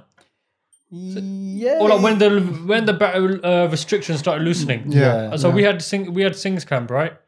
And I think that's when I actually started talking a bit more to like Karanveer, a bit more to like On Guard, different some other things. Again, it's another major blessing. Oh, this is a really cool story actually. Just to bring it back, sorry, but actually, when you asked me, so the triggers of me being blessed with Amrit, even at the end, I was trying to bottle it. Like bottle it, meaning I tried to just squirm my way out of it, get away from it. So I said to my mum, because I thought my mum's always had Sharda for Sikhi, and again, like she was Amritari when she was in India, but when she came here, her name, like again, peaks and troughs even for her. And even though like she's one of the good Sikhs I look up to, I said, Mum, and in lockdown we started doing more like Sikhi stuff together. So like I was saying that I was starting to practice a Nityanem. So we started doing Reras together, me, Pavan and Mum. That's good, but that's really nice. So we started doing that as a routine. We'd do it together, pretty much every day. And that started because of lockdown. I was like, Mum, like you're proper in Sikhi, you pretty much live it. Like it's not much for you to diag anyway. I was like, there's an Amrit Sanchar. I was like, Mum, I'll take Amrit if you take it. You know this? No, never heard this. Yeah, I said to Mum, I'll take Amrit if you take Amrit. And she goes, I wasn't expecting. She goes, Tiga. She goes, safe. I said, no, Mum, there's an Amrit Sanchar on Sunday. If you go, I'll go. She goes, yeah, cool. I was like, no, Mum, this Sunday. She goes, yeah. I was like, oh, we're doing this then. And then even on the day, I remember I went and I saw the Jathedar Panj Pyare, and I looked at them and I just looked straight down. I was shook. And in my head, the doubts is very prevalent for me, man. I was thinking, yo, if I run out, would anyone say anything? They're not going to drag me back here. Like, is there still time? Is there still time to get out of this? I was like, no, too deep. But Mara's a good bar. I genuinely feel this. There's obviously still doubts and struggles. Like you said, every day there's struggles. But I feel like they've been drastically reduced from when I was blessed with Amrit compared to before. Drastically. Because even I think, I didn't mention this, but when I was starting keeping case, or I think we even had this dream as a Amritari. I've had dreams that I've cut my case in my dream. And then even in the dream, I'm in deep regret. And I'll wake up and I'm like, thank God, man. And I think for me, it was just a reminder of, even if you're having these struggles or these doubts, like in that moment, you realize straight away, nah, I don't want that, bro. I don't want to cut my case, because I wake up and like, and there's that relief. So even if you have the doubts, somewhere under, okay, no, I don't want that though. The grass is green. I don't want. Maybe that could be like your subconscious mind is trying to reiterate to you, or try and reinforce that this is what the world would be if I wasn't. If I didn't have my case, Yeah. And when we sorry, Karen. No. I was saying when we were in the car as well, and you told this, it's that same thing about your lens of what you're looking, how you look at the story, right? Because again, there's a story of Guru Arjan Dev Ji as well, when what's it called again? Somebody had come to Guru Arjan Dev Ji and they matha take to the Guru. So long story, very simply, when he bowed to the Guru, his whole future changed. And he actually had a horrible dream where he lived his whole life, died, and came back in another life. And at the end of the story, what he realized was that actually what he was dreaming about was meant to be his entire life. but he burnt it all away in his dream. So like for you, it was your you know, in your dream you cut your hair. I've had those dreams before. I think I probably had like a month ago, but I wake up as normal now. I'm kind of used to it. And I know a friend who used to struggle with alcohol consumption, and he's coming to Sikhi, so he doesn't drink anymore. And he says that he's had dreams of like drinking in his dreams, and it's obviously scary, especially if you were the addict to drinking, right? And you're dreaming about it. That can really mess somebody up. But I think what helped him and what helped me as well was the idea that actually in your dream, I'm not saying this is exactly the case, it might not be, but what helped me a lot was actually, you know, you're burning all that away in your dream. So he took a lot of like comfort in hearing that actually maybe that was meant to happen to him, but it's all burnt away in his dream.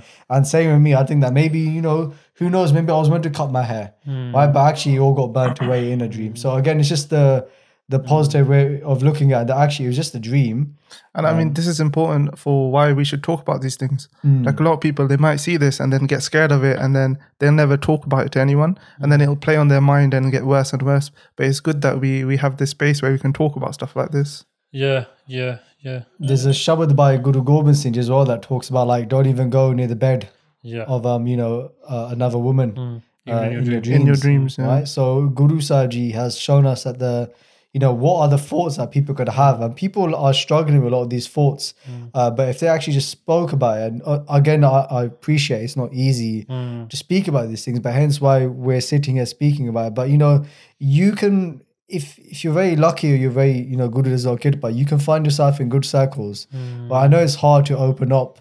That's why books are great to read as well, of great Guru Sikhs and their Jeevanis, because a lot of the things they've experienced and you can learn about those. But if you can find yourself a good circle, and personally, I think you find yourself a good circle, not talking about us two, as in, but I think you've got a good circle around you, right?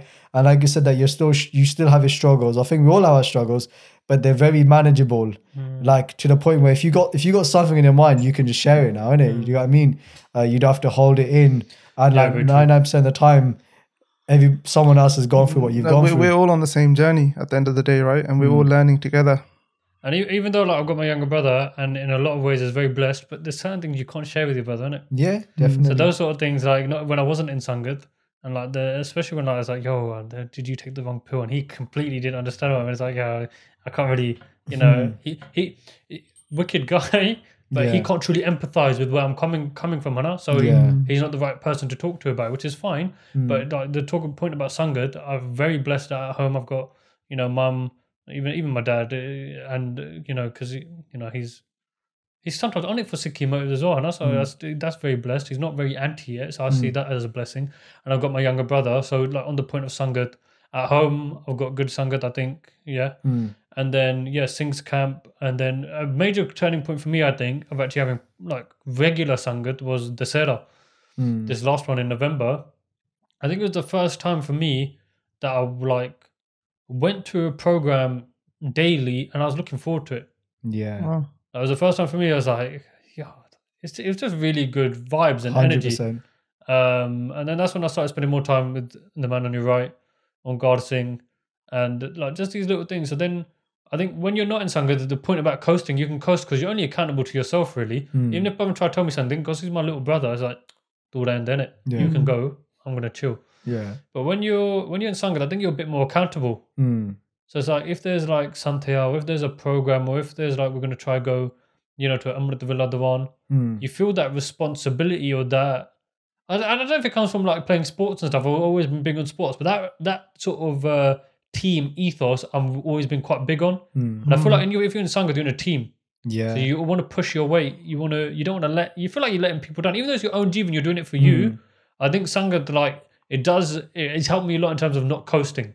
Yeah. So Singh's Camp Sangat, yourselves, Bhavan Singh, like and everyone, like I think we've been really everyone that's like Santya, and even like, you know, I think for me, I can cut this out if needed, but like Astarji, Gyanjeev Singh, like before, for me, because I didn't know them, like you've had a different relationship, especially you guys, like you and Omkar Singh, because it's like you've known them from school, Hannah. For me, I just saw like this really serious Gursikh who doesn't speak much, and you've got to like be really careful. I was quite intimidated. But then when you actually spend time with these Gursikhs, it's like you just want to you want to chill with them even more because you realize even if you don't say anything, because sometimes I just want to talk, just listening you absorb so much. Yeah. And just being in there, like there's just people in our Sangat, like it's blessed, man. And on that point of listening, so like I remember you told me a story once about the power of just listening, because a lot of the time nowadays we think we need to have the answer, we need to give advice to people. So what would you say on that then?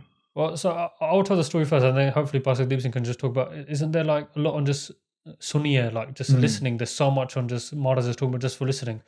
But yeah, so for me, I got this from the book 7 Habits of Highly Effective People.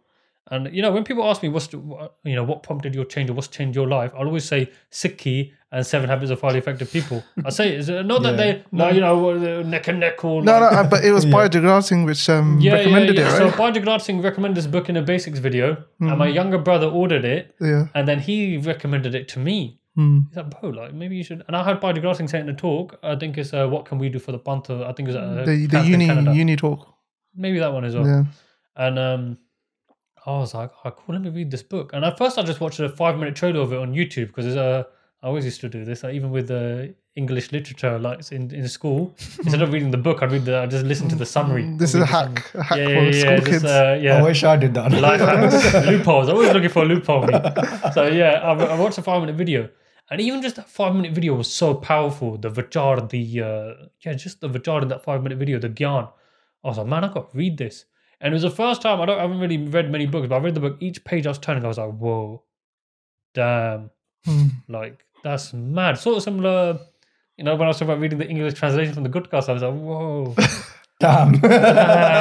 Like, should we do part 1? I say damn. Yo, that's me. Oh, yo, my mom does that. Or my dad's, and you get this sikya from it. And he talked about this very powerful quote. And I think, especially, I don't know if it's, maybe it's just everyone. I was going to say maybe it's a man thing. Because I think Bande are definitely like this. We want to be solution-orientated thinkers. We always want to come up with the solution. Huh? And he says this line, he goes, sometimes, no, not even sometimes, all the time, sometimes it's better, you have to, not forget sometimes, or most of the times.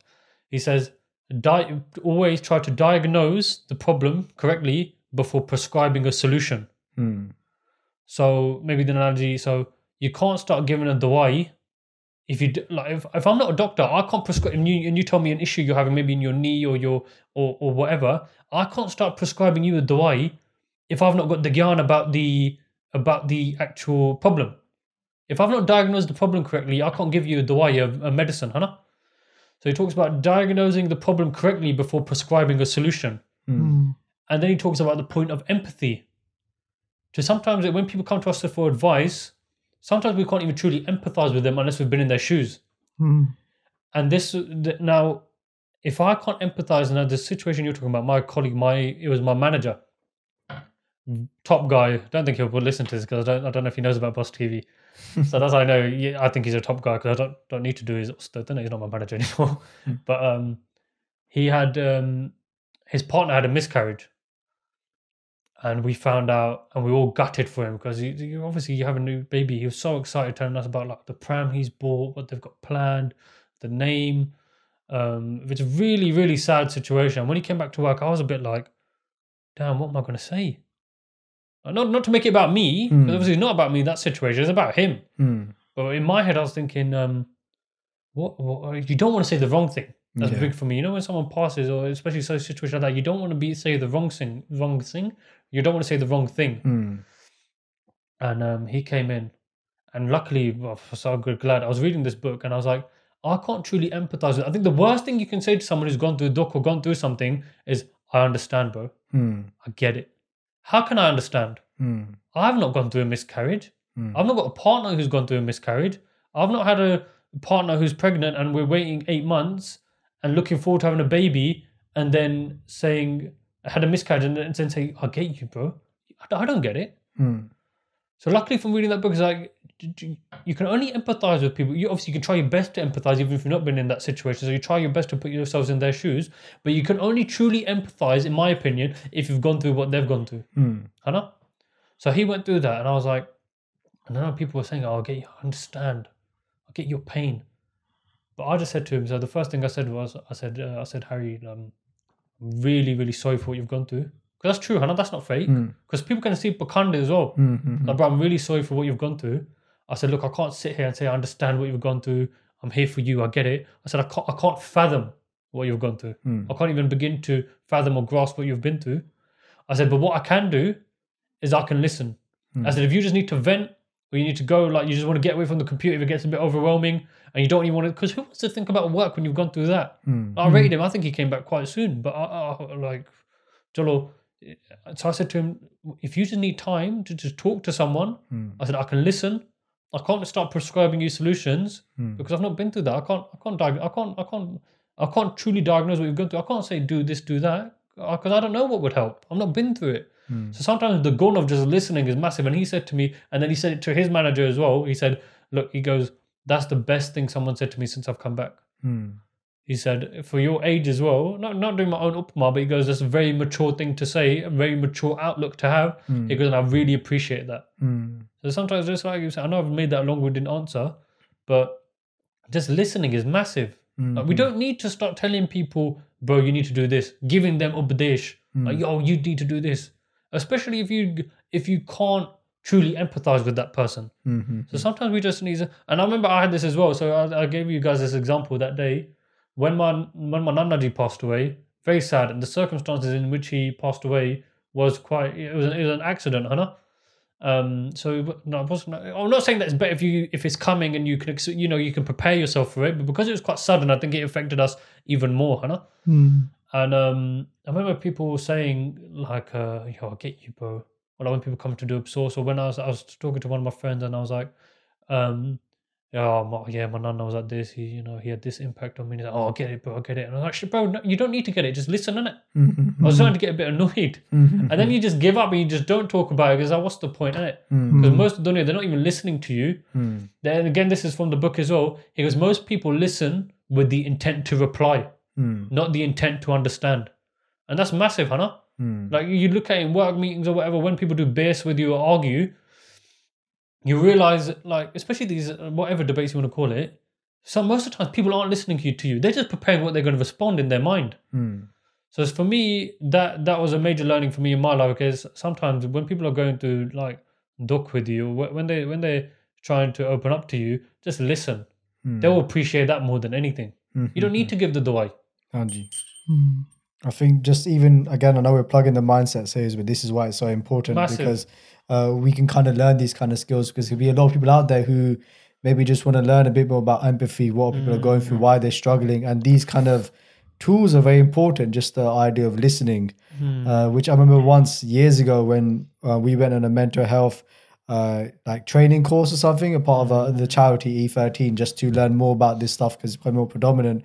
And one thing that we learned there was that one of the key skills you can learn to help somebody is just listen. And it's that simple, right? The way I kind of look is that you got two ears and you got one mouth, right? So we're meant to be listening more than speaking, right? So I think that's very important. And very interestingly, I remember once we were having a lesson, right, a Santhya lesson, and I think afterwards, I don't know how this conversation came about, but you started talking to me about, I must have been stressed with work or something.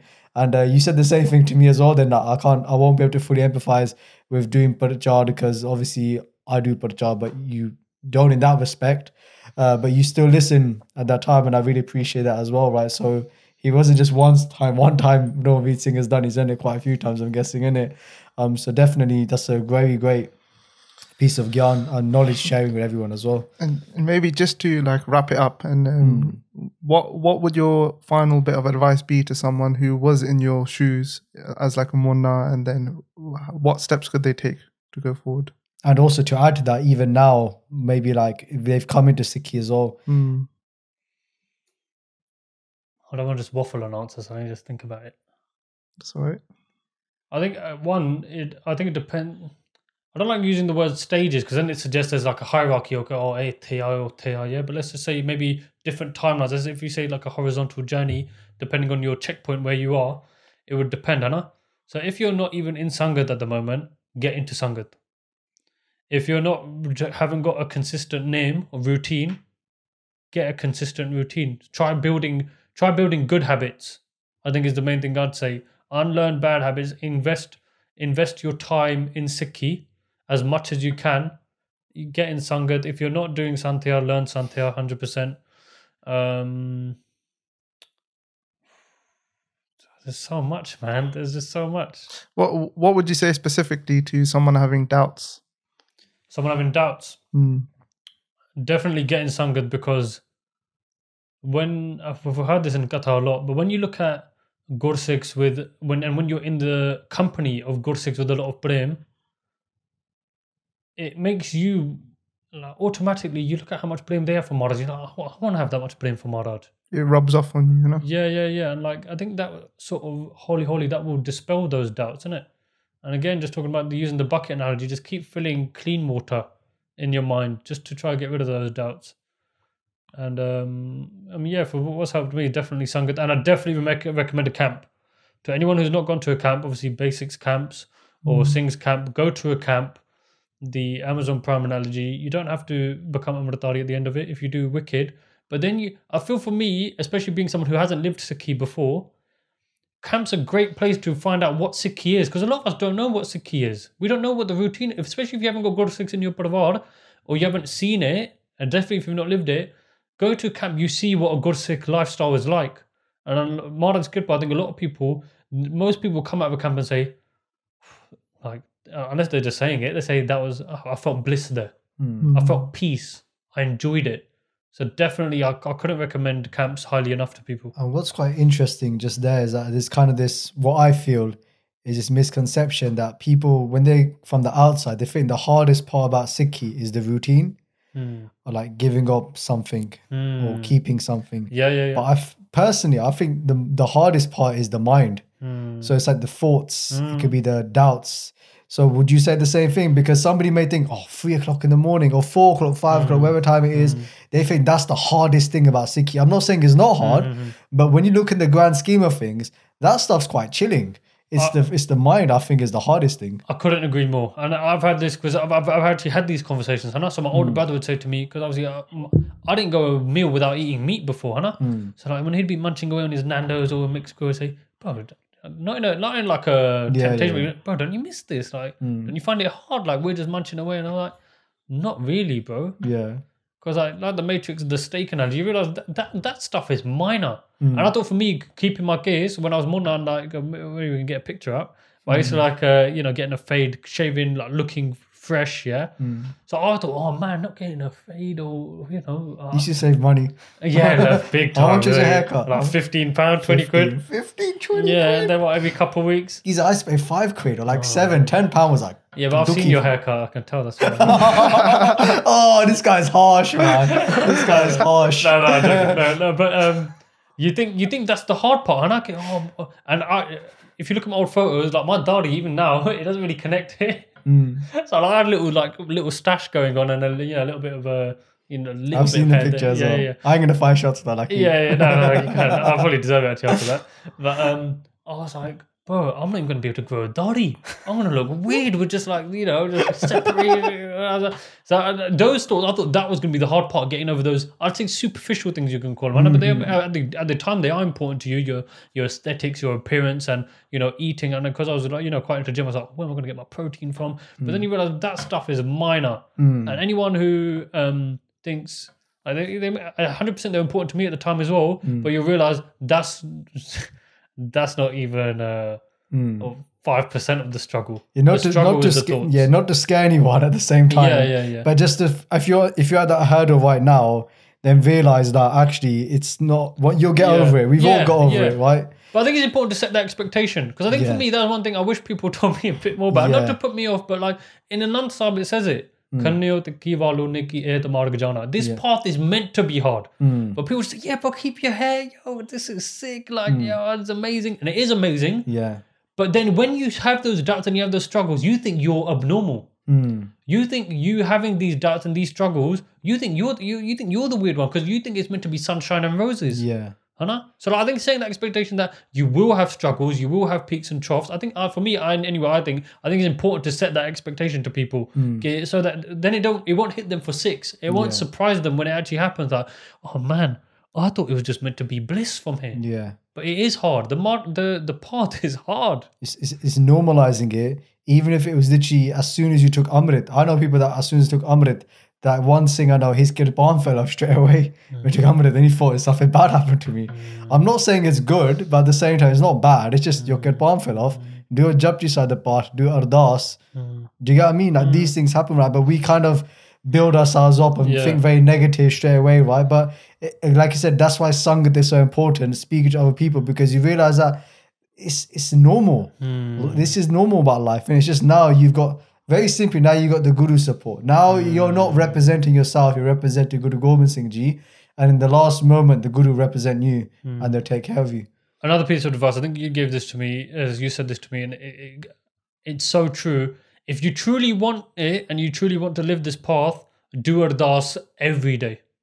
Get Maharaj, like, if it's for case or just like, just Gursikh Gun, or like, just, you know, if it's to wake up Amritville or Sante Abhyas, like, because it is all in Maharaj's hands, and when you try and get that acceptance out, at the start of the journey, you do need to, you need to proactively try. They're funny. We can take this out if needed. A funny thing is, I wanted to start trying to wake up Amritville, and I used to try these tricks. You know, so I'd put my phone on the other side of the room. I'm like, then I have to physically get up and turn off my phone, and then I'm up. Once I'm up, I'm up. And that didn't work. I turn it off and go straight back into bed. I know a mate put in the bathroom. He goes, I went in the bathroom, turned it off, and went back to sleep. Yeah. I did another thing. Because then I was like, I've got my phone, my personal phone, I've got my work phone. So I said, right, I'll put my work phone on one side of the room. I'll put my mobile phone like just on the other side. And then that way, I've got 2 alarms to turn off. Yeah? But then what I would do is I'd get so the work phone alarm would be after the personal phone alarm. I'd get my personal phone, turn off the first alarm. Then I'd keep it on me. Then when the work alarm would go on, I'd call my work phone so I don't need to get up. So I don't need to I can just turn it off in bed. So then the point I'm trying to say is sometimes we think, like, I can do it. But it's Maharaj, isn't it? Yeah. When you want to start, or when having the itcha and the pyas is important, but then you realize when you do wake up, sometimes Maharaj just wakes you up, you don't even wake up you wake up without the alarm. Yeah. Then you just realize that when you do ardas every day, Maharaj, please, wake me up, I'm proper struggling. Then it's in his hands, huh? So definitely 100%. Do, if you're talking about advice, definitely do ardas, or whatever it is, if it's Amrit Villa, increasing your name. A really good point you said in a katha that I really liked is sometimes we always talk to people about increasing your name, but what about increasing your prem? And increasing your prem can be quite a hard thing to do, huh? 100%. So I think those would be my advice. And another quote from the book, actually, 7 Habits, he says, to learn and not to do is not really to learn. And this is quite prevalent in Sikhi, I think, as well. We read a Nityanem every day, Nitya, but we don't implement what Maharaj is saying every day, huh? And so we've not really learnt then. Gaviya Sunniya Marakhi. We haven't manned it, so we've not really learnt. So don't just take these Sakya and things as that's a nice story. Actually live it. And like going back to a lot of people, even if you're Munna, you feel the dard and the pain of like what's happened to Gursikhs in India in 84. Like those Shaheeds, they died for Sikhi that we don't even live for. These things are deep, man. So don't just like learn or like listen to these things, because to learn and not to do is not really to learn. So learn it and act on it. And another analogy, I'll just if we run, I don't even know what the time is, but if we run a short of time, but because I really wanted to mention this one, it's from a Bhai Jagraj Singh Katha. And we mentioned it at Street Prachar on Sunday, and it's a really deep one. This was when I was Munna and I heard this, and I was decided to keep my gaze, and this is when I started implementing, we're talking about good habits. So even when I was walking to uni, I'd listen to a Katha, Hana. And Bhai Jagraj Singh said, Ke anyone here, anyone, not even if you're not Gursikh, well, probably if you're Sikh, actually, you need to be from a Sikh background from this analogy. If your father had written you letters talking about his jivan, his travels, what type of person he wrote all these letters for you to read when you were born, but he passed away before you were born, and your mum gave you these letters saying, Pot, your dad wrote all this stuff for you. How many angs in Guru Granth Sahib Ji? 1,430. 1,430. He's written you 1,430 letters. Because he's of talking about his life, his experience, what type of person he was. Each and every one of us would read those, I think. We'd want to know what our parent was like, huh? Yeah, if we didn't meet them, we didn't know who they are. I think I would. I'd like to think I would. But Maharaj is our supreme father, our real father, huh? But how many of us have done a Sahaj Path or like, listen to a whole Akhand Path? Or like that Gursikh from Canada who came on a basics video. When he was Monna, he said he used to read the English transliteration of Guru Granth Sahib Ji, and then, that inspired him to keep his case. So we can't even use the pun. Some people can use the excuse, or I would probably you would use the excuse, oh, but I can't read Guru Mukhi, so I can't read Guru Granth Sahib Ji. It's available in English. So, let's get to know our Guru, huh? Let's get to know them, yeah. Right, Guru. I think that's a great way to finish off this podcast. Thanks so much for sharing. Really, really good podcast. Really enjoyed it. I think we could go for longer. I think it's been about 2 hours we've been speaking for. Is it? But hopefully, Guru Kirpa Karan bless you to continue this path of Sikhi. Yeah, and pray for man, innit? And pray for man. Break a t-shirt, pray for Rohanveer. Yeah. But also, hopefully, in the future, we could have you on again. I'm sure we have a lot of questions in the comment section. So for those who have any questions, anything that you could feel like you relate to with the life of Rohanveer Singh, then please do share that as well. I made that the title. Life of Rohanveer Singh. Life of Rohanveer Singh. But no, definitely. And then any questions that you have, because I'm sure people appreciate you coming on again in the future and maybe sharing more of your experiences. Because I know you sent me a whole list of things we could talk about. I'm sure we didn't cover all of them. But just even this whole seven habits book that you talked about as well, I'm sure a lot of people will be intrigued about that. And I'm sure you've got a lot of other books they might have read that you might want to share. So thank you so much for coming on and for your time. I enjoyed this. It was nice. VG, anything from you? No, it's all good. Appreciate it. We finished. Can I end on one last thing actually? Definitely.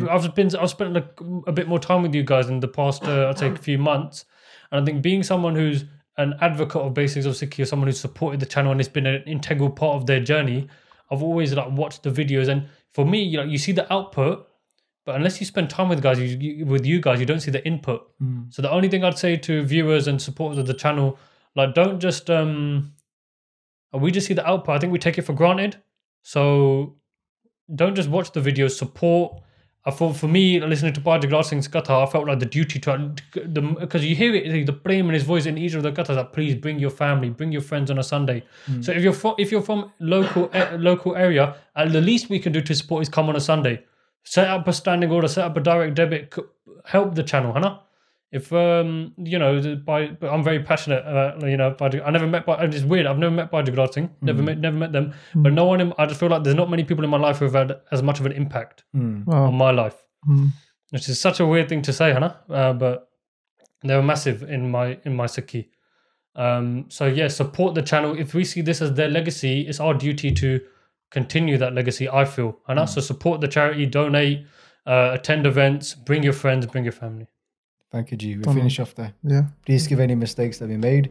Vaheguru Ji Ka Khalsa, Vaheguru Ji Ki Fateh.